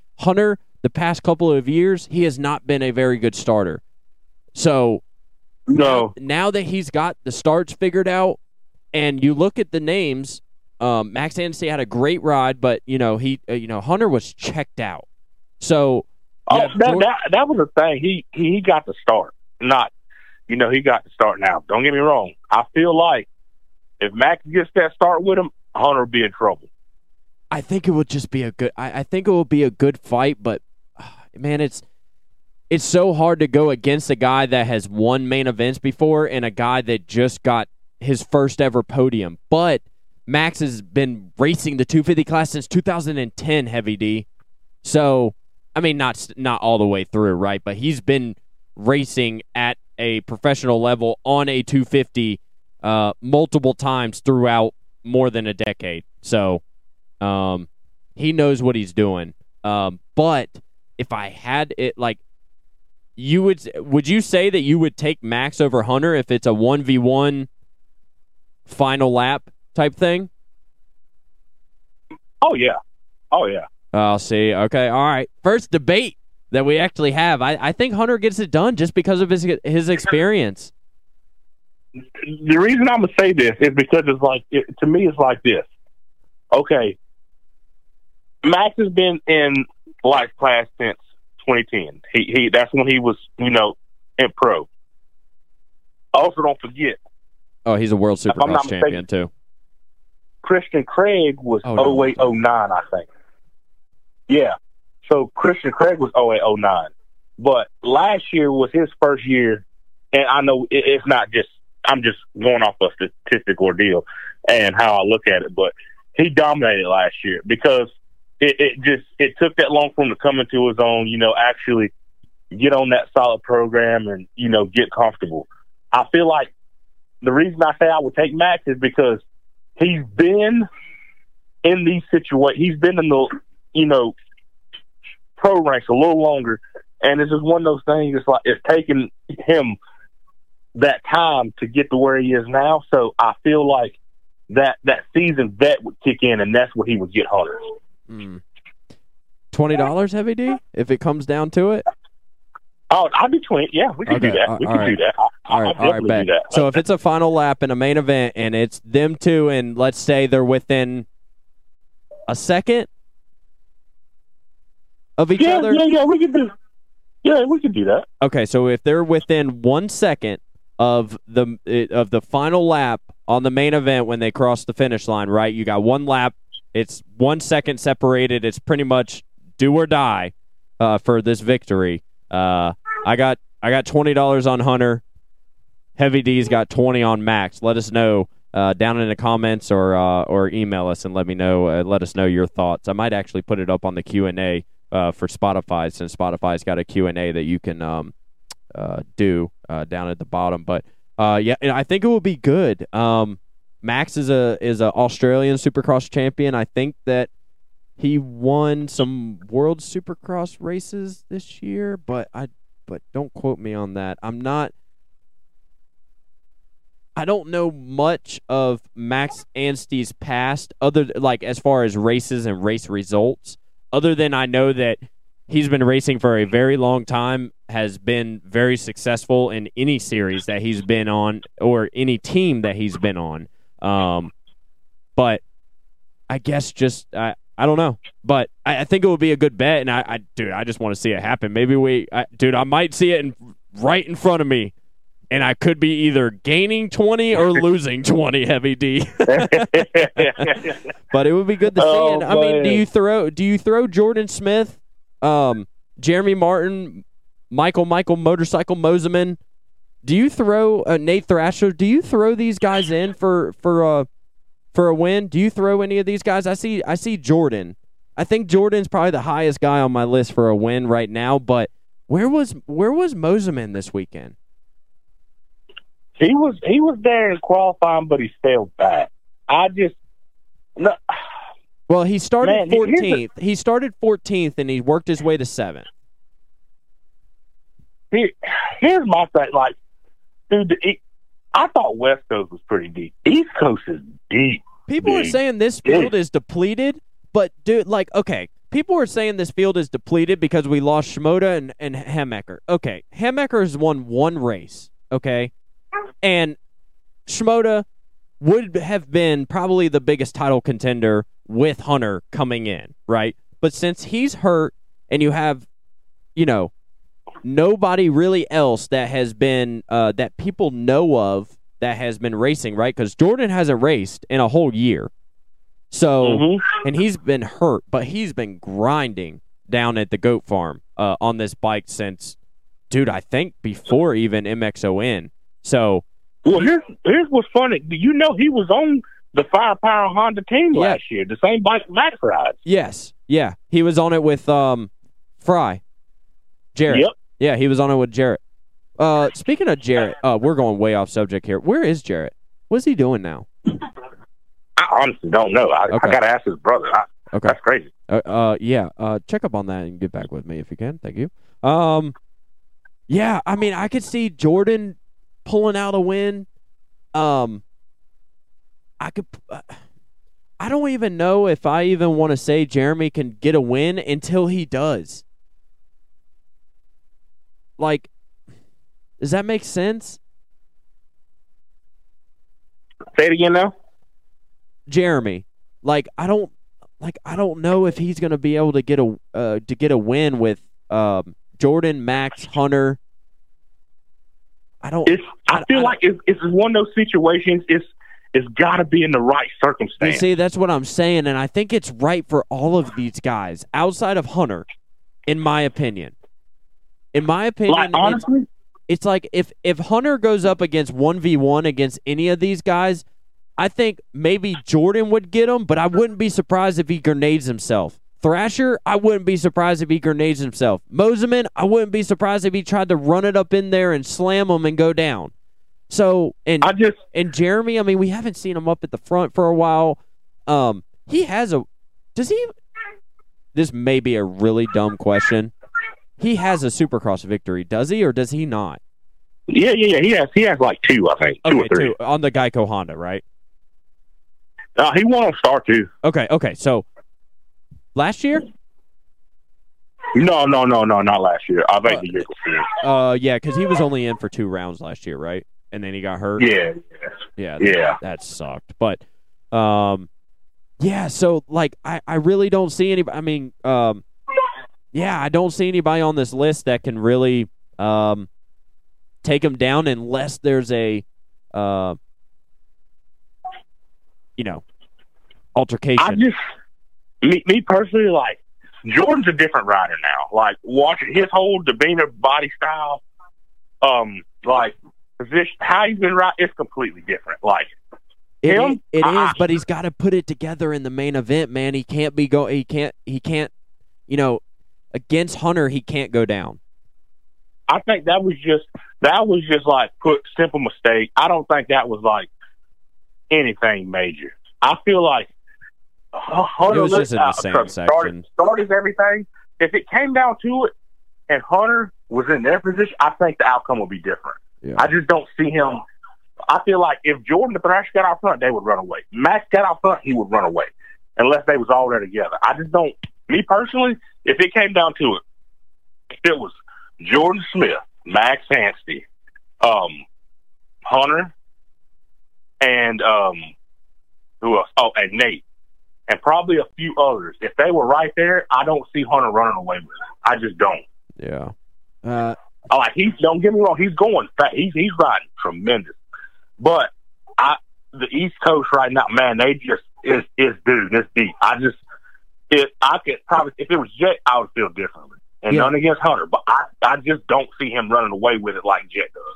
Yeah, I'm not here to fucking blow Hunter, but I'm just going off of experience. You know what I'm saying? And I'm just going off of what I saw. I'll really be able to do the eye test, and I can really tell you next week's podcast. You'll be there live and in person. I'll be able to see it live action, baby, live action. So, but yeah, I think this is a deep field of unknowns. This is a deep field of unknowns, but I feel like in the West Coast, I feel like that was a class of knowns, if that makes sense. Mm-hmm. Like, we kind of knew what was going to happen in that one, right? But I feel like in this coast, it is a series of I have no idea what could happen. So, excuse me. I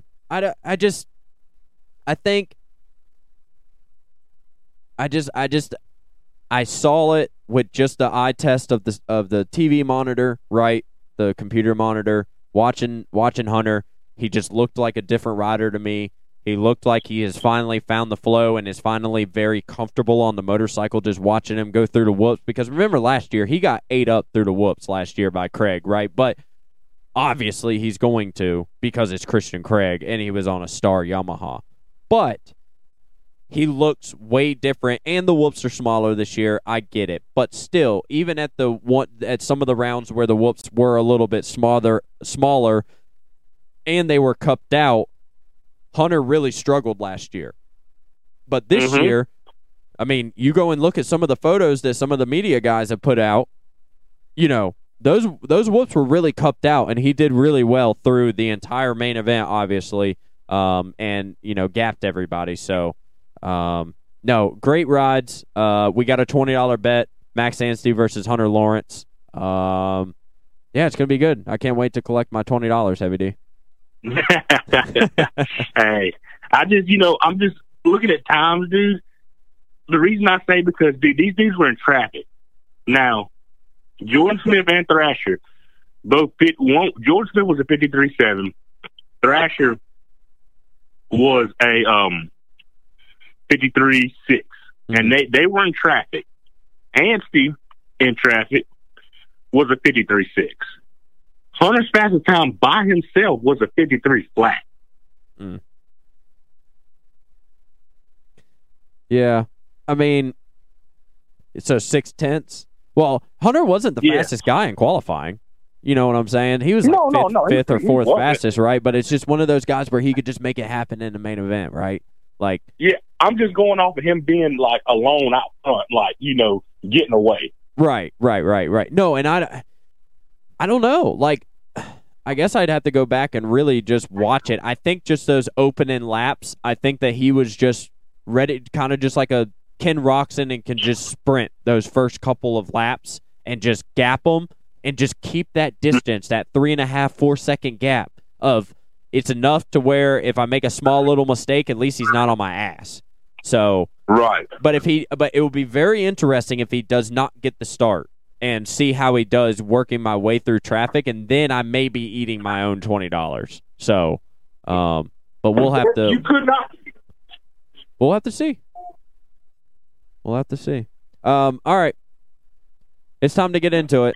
I have to apologize about all of the ranting I've been saying for the past 2 episodes here on the Imperative MX podcast. This is episode number 14. So 12 and 13, I've been harping that I think it was too early for Hayden to go into the Supercross full-time, make his pro debut.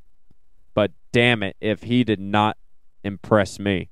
Like, through qualifying, like, he was loose. Don't get me wrong, he was loose.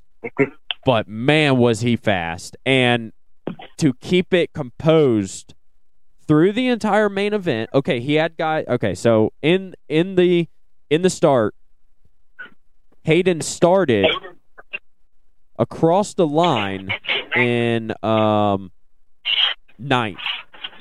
So he had to work his way up through the pack to finish in 4th, where he finished, right?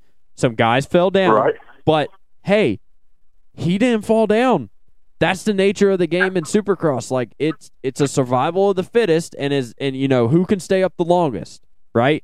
Like, it's almost like a mud race because these tracks are so close together and the guys are so close in times that really the smallest mistake of the tiniest tip over, you're getting passed by 2 or 3 guys because it takes 5 to 7 seconds for you to pick the motorcycle up, start it. If it has to go into neutral, then start it, whatever the case may be, right? So he was there, and he was, battling guys. He was battling Martin. He was battling Tom Vial. Like, he even said it after the race, post-race interviews. He was saying that, man, it's crazy that he was, in front of these guys and could just see their, jerseys flapping with their, name and number on it. And he's like, holy, I can't believe that I'm right here in this moment right now. But man, did he impress me. Obviously, he's been putting in the work at the goat farm. He's been riding with the best 250 Supercross racers in the world, right? So he's getting to see and train and do everything, and he's on the best motorcycle in the 250 class, outside of the Hondas. But really, if you think about it, the Hondas really are only good because they got Jet and Hunter. But realistically, the bike is good because it gets them through. No, Max, you can't forget Max now. Like, Max too. I'm sorry. Max too. Do you have a soft spot for Max? Man, here's the thing. Dude, it seems like you were hella hostile about that. Don't forget about Max. Like, here's the thing. All right, I'm sorry. I'm chewing on this hammer of a steak right now, and it's busting. But it's busting. Okay. Excuse me. Here's the thing. Okay, my man is on a team that's based out of MTF, and the bikes are built out the back of a finished barndominium beside a laundry room. And my guy literally just goes out and gets second in a Supercross on East Coast. Well, what's more important? What's more impressive? Ken Roxon winning on it or Max Anstey with this second? Oh, Max Anstey. Me personally, Max Anstey. Really? I guess because it's his first podium in his 12 years, or, he a little less because he did some MXGPs, but, for him being a Supercross rider, yeah. He got a 4th back in San Diego in, 2014. Yeah. I think it was. Yeah. But, even in the 450 class, he had good results, 7, 8, 6. Like, he had some good results even when he was on Twisted Tea. But or HEP. I'm just like, I like the underdogs and stuff, And even I was pumped on Deegan. I really was, because, and don't get me wrong, I understand where you're coming from on that whole situation. Just because how they did Adam, like AC, I think they kind of jacked him over by pushing him to go pro as early as he did. Yeah, he didn't race one big bike race on a 250. He just went straight pro. Yep. And in the end, it kind of jacked him. The shoulder injury, he's just been plagued by injuries. Yep. And I can see where you're coming from with Deegan on that situation. But I feel like the difference is, Hayden, he's been grinding on the big bike, dude. He's proven himself in the amateur ranks. He's proven he was the top dog. So to me, it's just a point where you hit a peak in amateurs. And I feel like if you stay back too long with these kids, you're not going to gain. They're just going to catch up because you're the top dog. So the best thing they could have done is, all right, put them out there with the fucking wolves. Excuse my French, sorry. Yeah, just put them out there with the wolves. And they did. And, he performed. And honestly, man, I'm going to go ahead and say, if he gets out front, that's one I left out. If he gets the whole shot, he's going to be hard to guard. Because when he gets out front, he don't see nothing but green. And ain't nothing in between. Hey, that was good there, Dr. Seuss. Mm-hmm. That was solid. I'm just saying, people can hate on the kid. Don't get me wrong, they can hate on the kid, they can hate on Brian. Yes, he spent a lot of money. But you know what? he didn't buy that. His money didn't buy that kid's talent. Oh no, absolutely not. Or that work. It didn't buy that hard work. It may have bought the best people to help, tighten up his hard work, or whatever the case may be, help, tune his craft. But at the end of the day, he put in the work. He's the one out there going fast. It's his mindset. Yeah. You can't put in the work and get a result like that. I mean, you can't fault him for that. No. He put in that work. No, and I didn't have and I don't have anything against Hayden or the family. I don't personally know them or anything like that, right? It's just one of those things where I just thought, man, like it's, maybe his second year, maybe I don't know. I just thought maybe it would just work better, but these teams are at the test tracks. They're seeing the times, they're seeing him day in, day out, and of course they're going to know what the best option is because they're there seeing it every single day, and they know, and they're looking at lap times. And I mean, even I can't remember which one of the riders, but yeah, they were saying that some of the days that Hayden's faster than everybody, Jordan's faster than everybody. It's just pick your day, pick your poison, pick your day, and one of the guys is faster than everybody. So yeah, he was a part of it, and I thought, I just thought just because of just mistakes, pressure,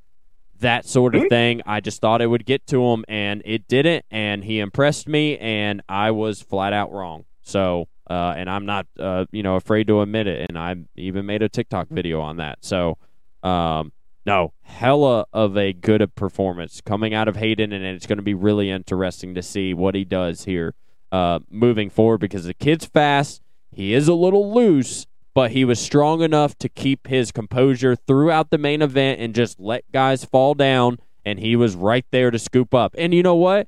And nobody would talk any type of smack on that if it was anybody else like Hunter or Jet or anybody like that. Nobody would be talking about that, but just because it's Hayden Deegan, they're going to talk like that just to pick some sort of flaw about it. And I can't pick a flaw out of the main event other than that one where he almost died coming out of the whoop section to hit that double. I could have sworn that he was going across to the start finish line there. Honestly, I think that it's just a part of the learning process.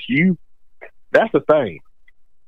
If he'd have stayed back, he'd have never learned the amount he took in by being out there racing with them by sitting back in amateurs another year. I mean, as coming in as a rookie, that's the type of stuff you learn, how to stay out of those situations.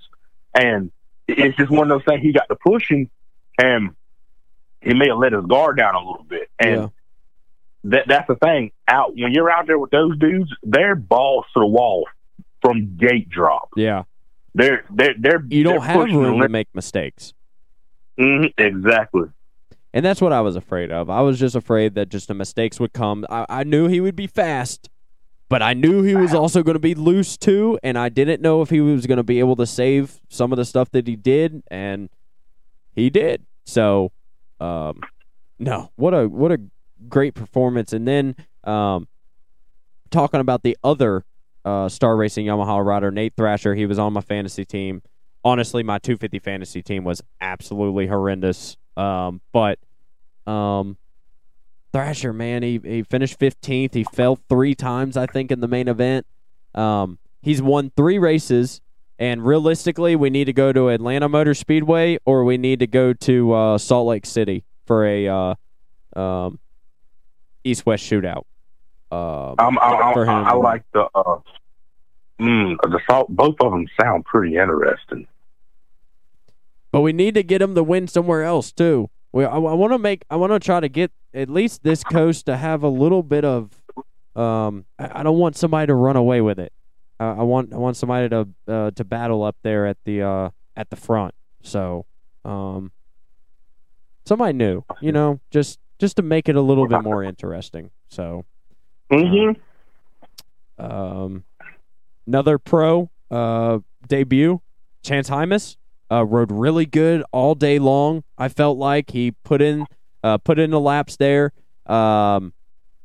He put, he started up there at the front. He got the hole shot, or he was close to it. He was very close to it. I think Hunter ended up getting him pretty quick. But yeah, no, he worked his way up through the field and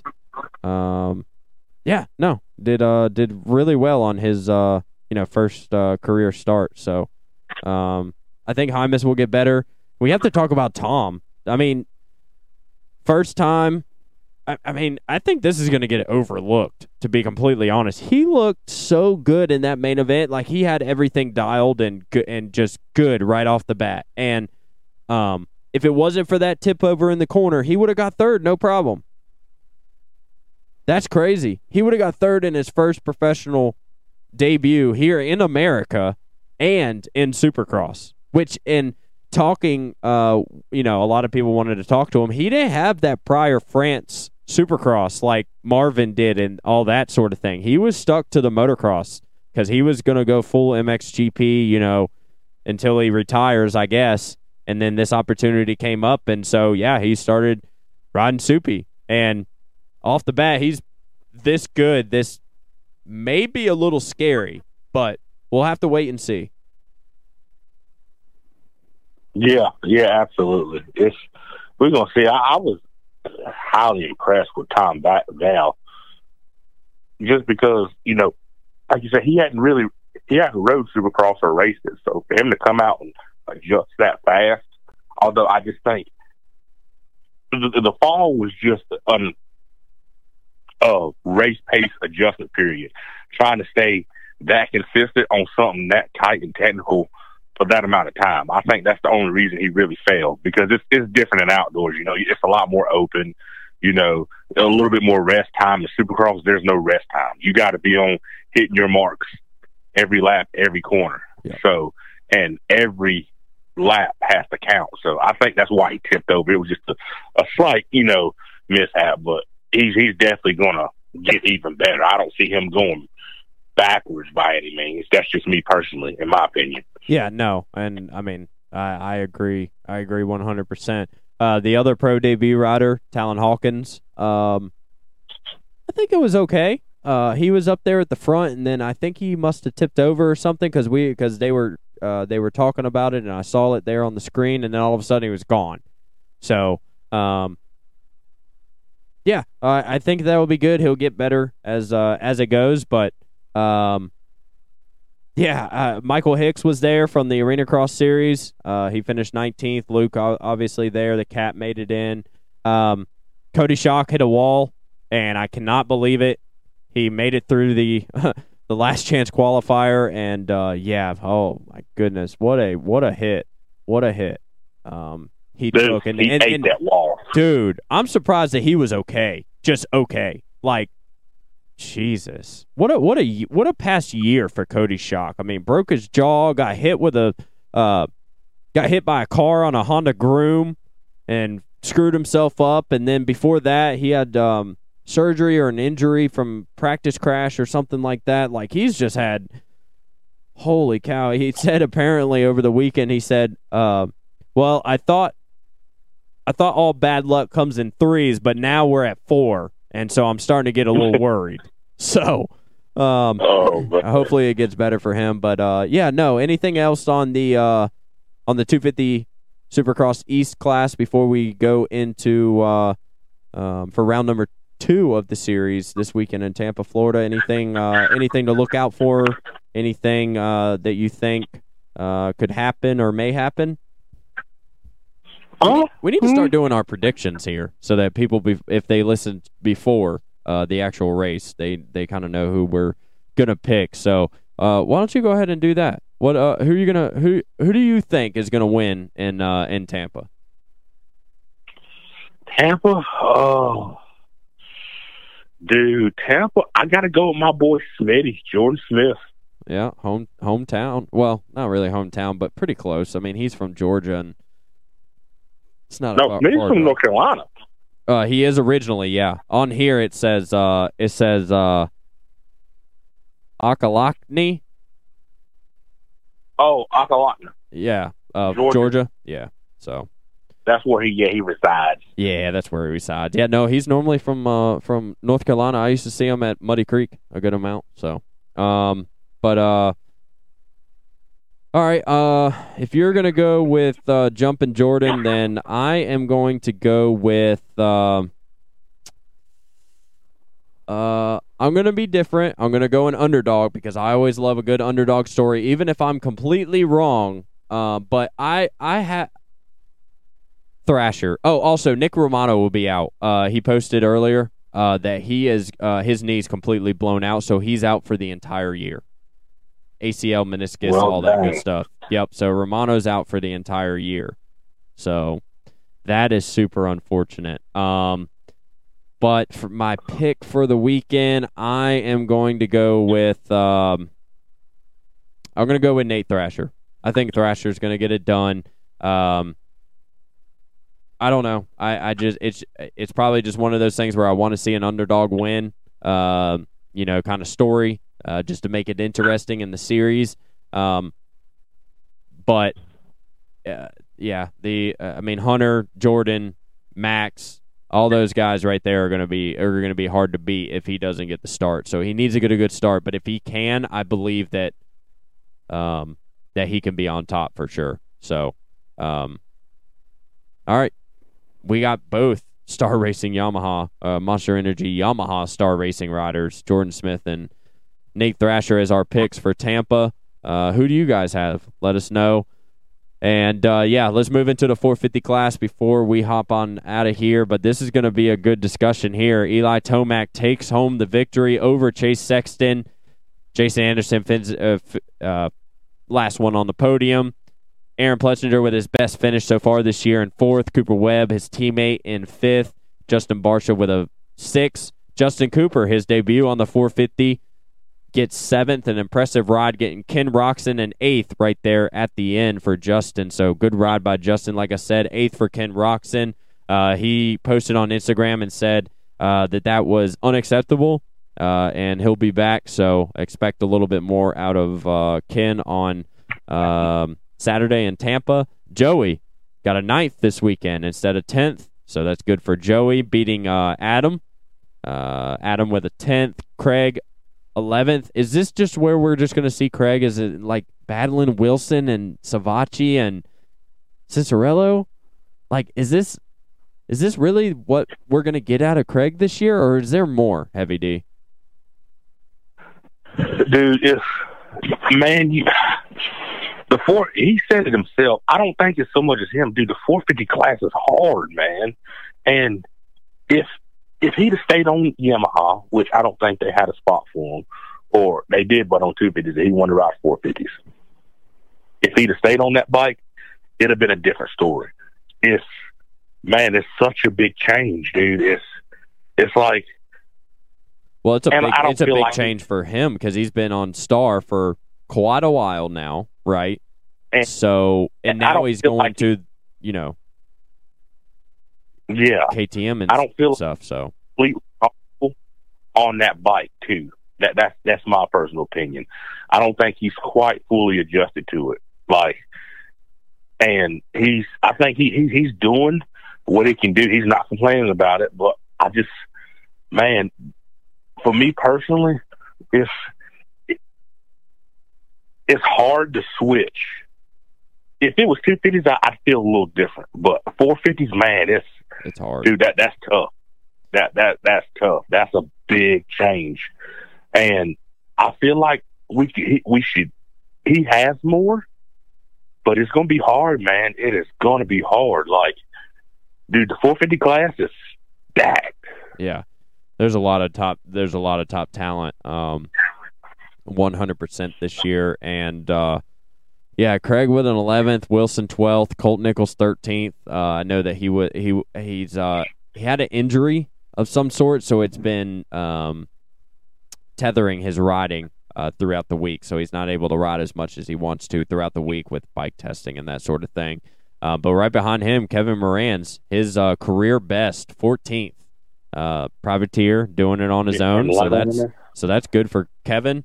Shane McElrath 15th, Justin Starling 16th, 17th Cade Clayson, 18th John Short, he got lucked into the whole Chisholm, A-Ray, and Noren thing, and he said, well, that's a 3 for 1 in the corner. I'll take that. Thank you. I'll go to the main. So good for John Short to make it in. He's made every main this year, and no, that's good. Josh Cartwright did very well, got an impressive start in that 450 LCQ and kind of rode away with it and let the chaos ensue behind him. So that was good. Justin Hill 20th, Dylan Ferrandis, man, what a hard hit for Ferrandis there. Got knocked out, but he'll be out for this round, and I believe the Oakland as well. But for sure this week he's out. But good to see him up. He was knocked out for at least a solid 2 minutes or so, from what I heard people saying. So good thing Dylan's okay. And then Benny Bloss there had a mechanical in the main, which forced him to get that 22nd. But the real story of the night, Heavy D, I mean, when Chase Sexton passed Eli Tomac in the whoops, I think all 5 of us in that Discord chat said, holy shit. Like, oh my God. Like, this is unbelievable. Like, Chase is going to win tonight. Like, we all thought Chase was going to win, right? Like, I don't think there was really one person in the chat that said that Sexton couldn't win or wasn't going to win. And Eli Tomac, veteran Eli Tomac, gets it done when all of the odds are kind of against him. Chase was the fastest. Chase beat him by 8 seconds in the heat race after blitzing past him in the whoops, which Eli Tomac is very, very good in the whoops, and obviously so is Chase Sexton. But it's very rare for us to see people blowing by Eli Tomac in a set of whoops. So the mental strength to be able to overcome that devastation of the heat race and to not change the motorcycle at all, but change himself. This is from what he said on the podium and post-race conference, is that he did not change anything on the motorcycle other than his mental mindset going in. And he said that, and I think, he didn't say, but I think the restart really helped him, because before the restart, they were on his ass. So I think the restart really, really helped Tomac there in the beginning of that restart, going into the rest of the main event. It did. It absolutely did. And I mean, honestly, I wasn't going to say that Chase couldn't win, but I just had a feeling Eli wasn't going to lay down. Like, I understand it was the heat and all that, but man, Eli, he knows how to take it. He knows how to step up when it counts. When it's crunch time, dude, for him, don't get me wrong, I think it was hard, but he got that dog in him, man. He's got that dog in him. Yeah, he does. Like Abshire Hall. He's got that dog in him.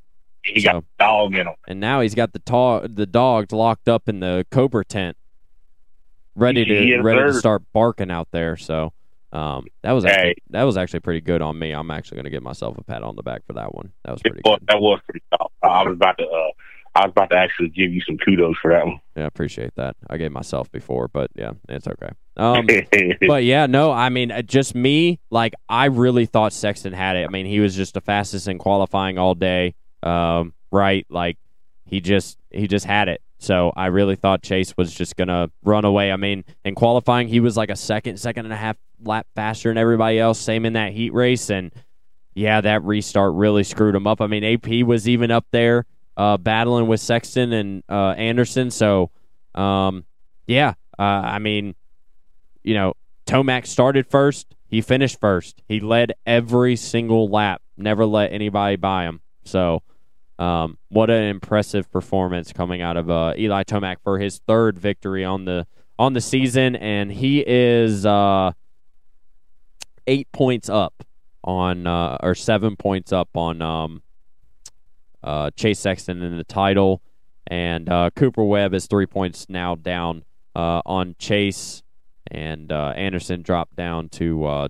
fourth, or staying in that fourth place at 76 points compared to Cooper Webb's 83. So we're starting to see a little bit of separation here at the front, but Chase really needed to get that win to bring it down just a little bit. I feel like Chase had it, and it just didn't. It didn't show up at the main event to get the job done, kind of like the heat race, Heavy D.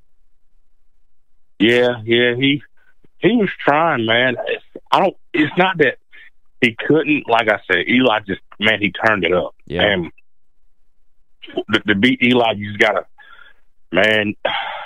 We just got to keep thinking that this is a new Eli Tomac. Like, all of the old stuff and all of the old things on Geico and Cowie, I think we need to throw those results out the window and not even look at them anymore, because we're looking at a different Eli Tomac than those years. Yeah, and, dude, I feel like Chase showed us I get it. It was a good tactic. He was trying to get in his head. He showed, all right, dude, I'm comfortable on the bike. I feel good on this track. But I think he showed too much from jump. He tried to go after him from jump. And that just goes to show you ain't going to be able to, you ain't breaking Eli like that. He knows he has speed. I think that's his mental advantage. He knows, like, he's the fastest dude. Yeah. Well, I think he knows that he's the guy. He knows that he is the guy, and he's not going to let anybody kind of take that away from him, right? Especially if this is supposedly his last year, which I don't think it's true. I think if he wins, I don't think he walks away. I don't, but who knows? I agree. We'll see. So I feel like Sexton really needs to come back with a win this weekend in Tampa, and we'll see if he gets it done in front of Imperative MX, all of the fans, that support Imperative MX and all of that. But no, all jokes aside, Chase really needs to get this win this weekend and start gaining a little bit of momentum. I really thought that he was going to go on kind of like a win streak, and he looked like he was going to show it. And, yeah, just veteran Eli Tomac just turned it up in the main event and just did what Eli does, and, ran away with it a little bit there towards the end. Anderson third, kind of a quiet third. Not really much from Anderson. He, I think he finished maybe 3 or 4 seconds behind Chase at the end there, but kind of a quiet night for Anderson, Heavy D. Yeah, he was kind of like just, I ain't gonna say laid back, but I think fried. He, fried, like team fried, like laid back team fried. Yeah, he may have been a bit cooked out there. He was he was a little less than fried. He may have just been a tad cooked, but I got you. Yeah. I don't know. I think it'll come. It's just, I think it's just one of those things. You know, Anderson don't really like the spotlight, so I think he's just going to take one of those ordeals where he's really going to have to want it in that moment in time. Yeah. I'm just waiting for that one ride for him to come out. You know, I'm just waiting for that one ride that, you know, he kind of just takes over and just walks away with it, kind of like he did with the 7 or 8 races that he did last year. So I think he just got a bad jump off the gate and got into some drama that he didn't need to, and maybe he'll kind of straighten himself out moving forward after this weekend, and start to pick it up a little bit. Maybe we'll see another winner. So that would be good. AP, great performance for him. He was up there at the front before the restart, and he said that after the restart, he pushed a little wide in the first turn, and because he was actually behind Chase in the restart. So, it was Tomac, Anderson, Chase, and then AP. And he drifted a little wide, and somebody got around him, I think. So, but anyways, great ride out of AP. He needed that, and it's contract year for AP. Like I said at the beginning of the year, and he was asked that last night on the podcast, and he said it's kind of in the back of his mind a little bit. But good for him to show out, and he beat his teammate and passed him straight up through the whoops like he was standing still. So. Seems like they got the whoops figured out, at least for AP, and made him a little bit more comfortable. So, Heck yeah. So that's good for Aaron Plessinger. Cooper Webb, a fifth. It was just kind of a quiet night for him. Barsha, kind of same thing, kind of a quiet night, no drama or nothing. Just I wouldn't say road back there, right? Because you actually got to ride and try and all of that. But not much came from Justin Barsha. But good in sixth. Seventh, great for Justin Cooper. In my opinion, that is a great first debut on the Monster Energy Yamaha Star Racing team, and it seems like he's going to do 4 or 5 in a row with Tampa this weekend and Oakland and that sort of thing. And now with Ferrandis out, so I would expect him maybe even to be at Oakland too. So and more. So great, fantastic, and he got Roxton there at the end. So it shows that he's got the strength and he's got the speed to be up there. And seventh on his first try at it. That's pretty solid, Heavy D. Oh, absolutely, man. It just goes show. It's just that hard work, You got to go after it when you can. When you see it, you just got to go after it. Yeah, and actually speaking on AMA Arena Cross, I got to see Justin Cooper every single weekend that I did the Amsoil Arena Cross, so that I could go to Las Vegas at the end of the year in May. I got to see Justin Cooper whipping everybody in the 85, 125, and 65 classes when I saw him every single weekend, and I was best friends with his cousin at the time. And I actually still talk to his cousin Brett all the time, and I was like, dude, this kid's got something. So I just thought of something. It may sound crazy that it just dawned on me. But if Ferrandis is hurt, that means he's going to get more rounds of the race. Well, Ferrandis just got knocked out, and he's got to go through like the concussion protocol and all of that. But with Romano being out now, do they have a little bit more budget to put in so that Cooper can ride the rest? And I think that if he puts in another seventh or even comes out with like a fifth this weekend in Tampa, then you almost have to. Like, why not? Yeah, I mean, I honestly, I think he can do better. I really do. I think that was just for him a little jittery and warming up to see how he felt. I honestly think he can do better. I mean, he started 13th and moved up to 7th. And, I mean, he had to pass Ken Roxon, Joey Savacci, Adam Cincerello, Christian Craig, Dean Wilson. Yeah, he had to pass all of those guys. So, phenomenal ride by Justin Cooper on his debut on the 450 Monster Energy Yamaha Star Racing team. And switching gears over to the Suzuki, Ken Roxon, just wasn't, in his opinion, unacceptable. I wouldn't expect him to be back here in this 8th place, but at the same time, they're still working through the motorcycle. They're still working out parts and that sort of thing, kind of like what we were talking about with Luke, right? Like some of the teams will and won't let you choose on what you can do and what parts you can choose and all of that good stuff. But HEP, or the Progressive X-Star Suzuki HEP Motorsports long title name rider, Ken Roxon, Kickstart Kenny. Kickstart my heart. That's what that's what he comes out to in his opening ceremonies. Kickstart my heart. Really? Yeah. That's pretty legendary. That's what I said. So it'll be, I'm really excited because what's cool is I haven't been to a Supercross since they had the Georgia Dome.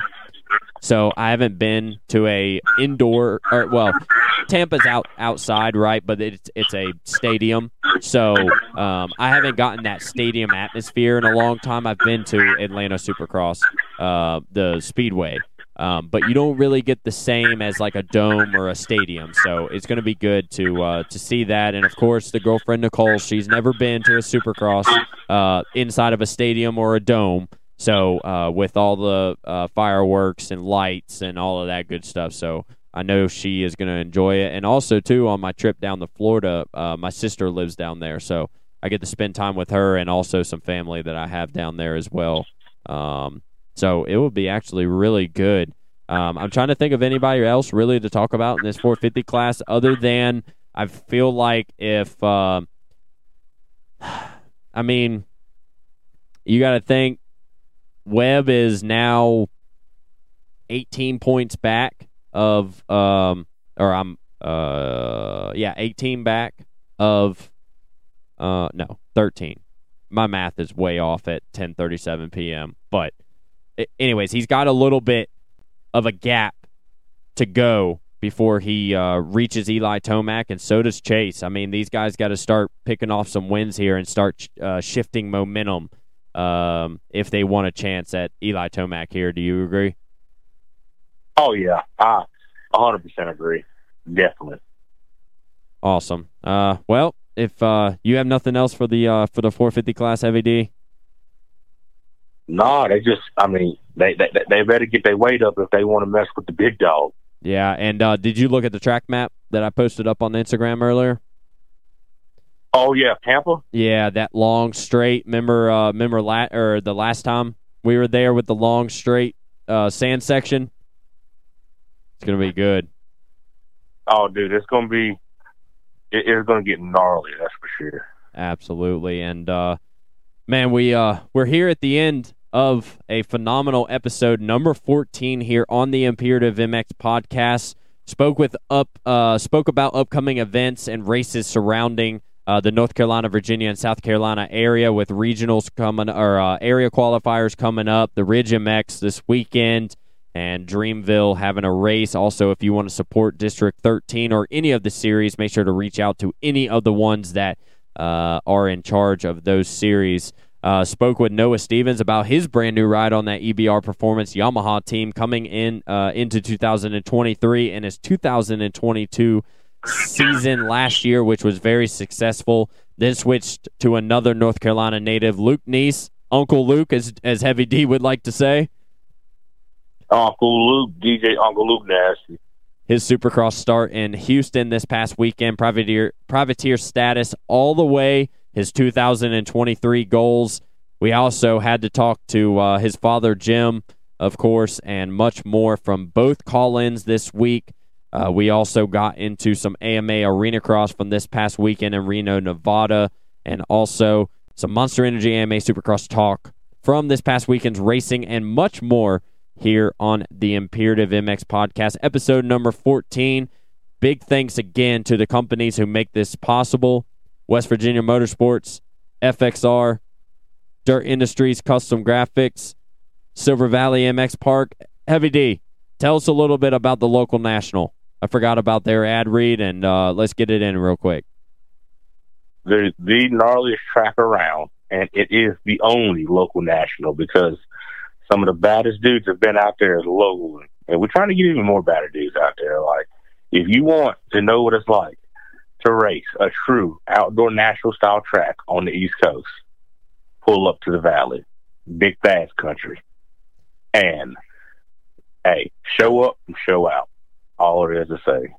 Absolutely, and that is the only local national in Lexington, North Carolina, Silver Valley MX Park, and thank you for their continuing support. Also, Hydropower may even have to give some to Luke Neese about that arm pump that he was saying, and let him try it out. So, and obviously, our brand new sponsor on board, Mika Metals, with William, who ended up winning the giveaway for the brand new set of handlebars. So, thank you to you all for listening to this week's episode of the Imperative MX podcast. Make sure to follow us on YouTube. We're almost at 500 subscribers, so make sure to click that subscribe channel button. Instagram, we hit 3,000, of course, and growing each and every day. It's awesome to see. TikTok, 28K. Facebook, Apple, Spotify. Go check out imperativemx.com. Use the codes that are given to you and more when you get the chance, coming from imperativemx.com and us here at Imperative MX. From myself, Zach Newberry, and co-host Heavy D, we're out. Peace.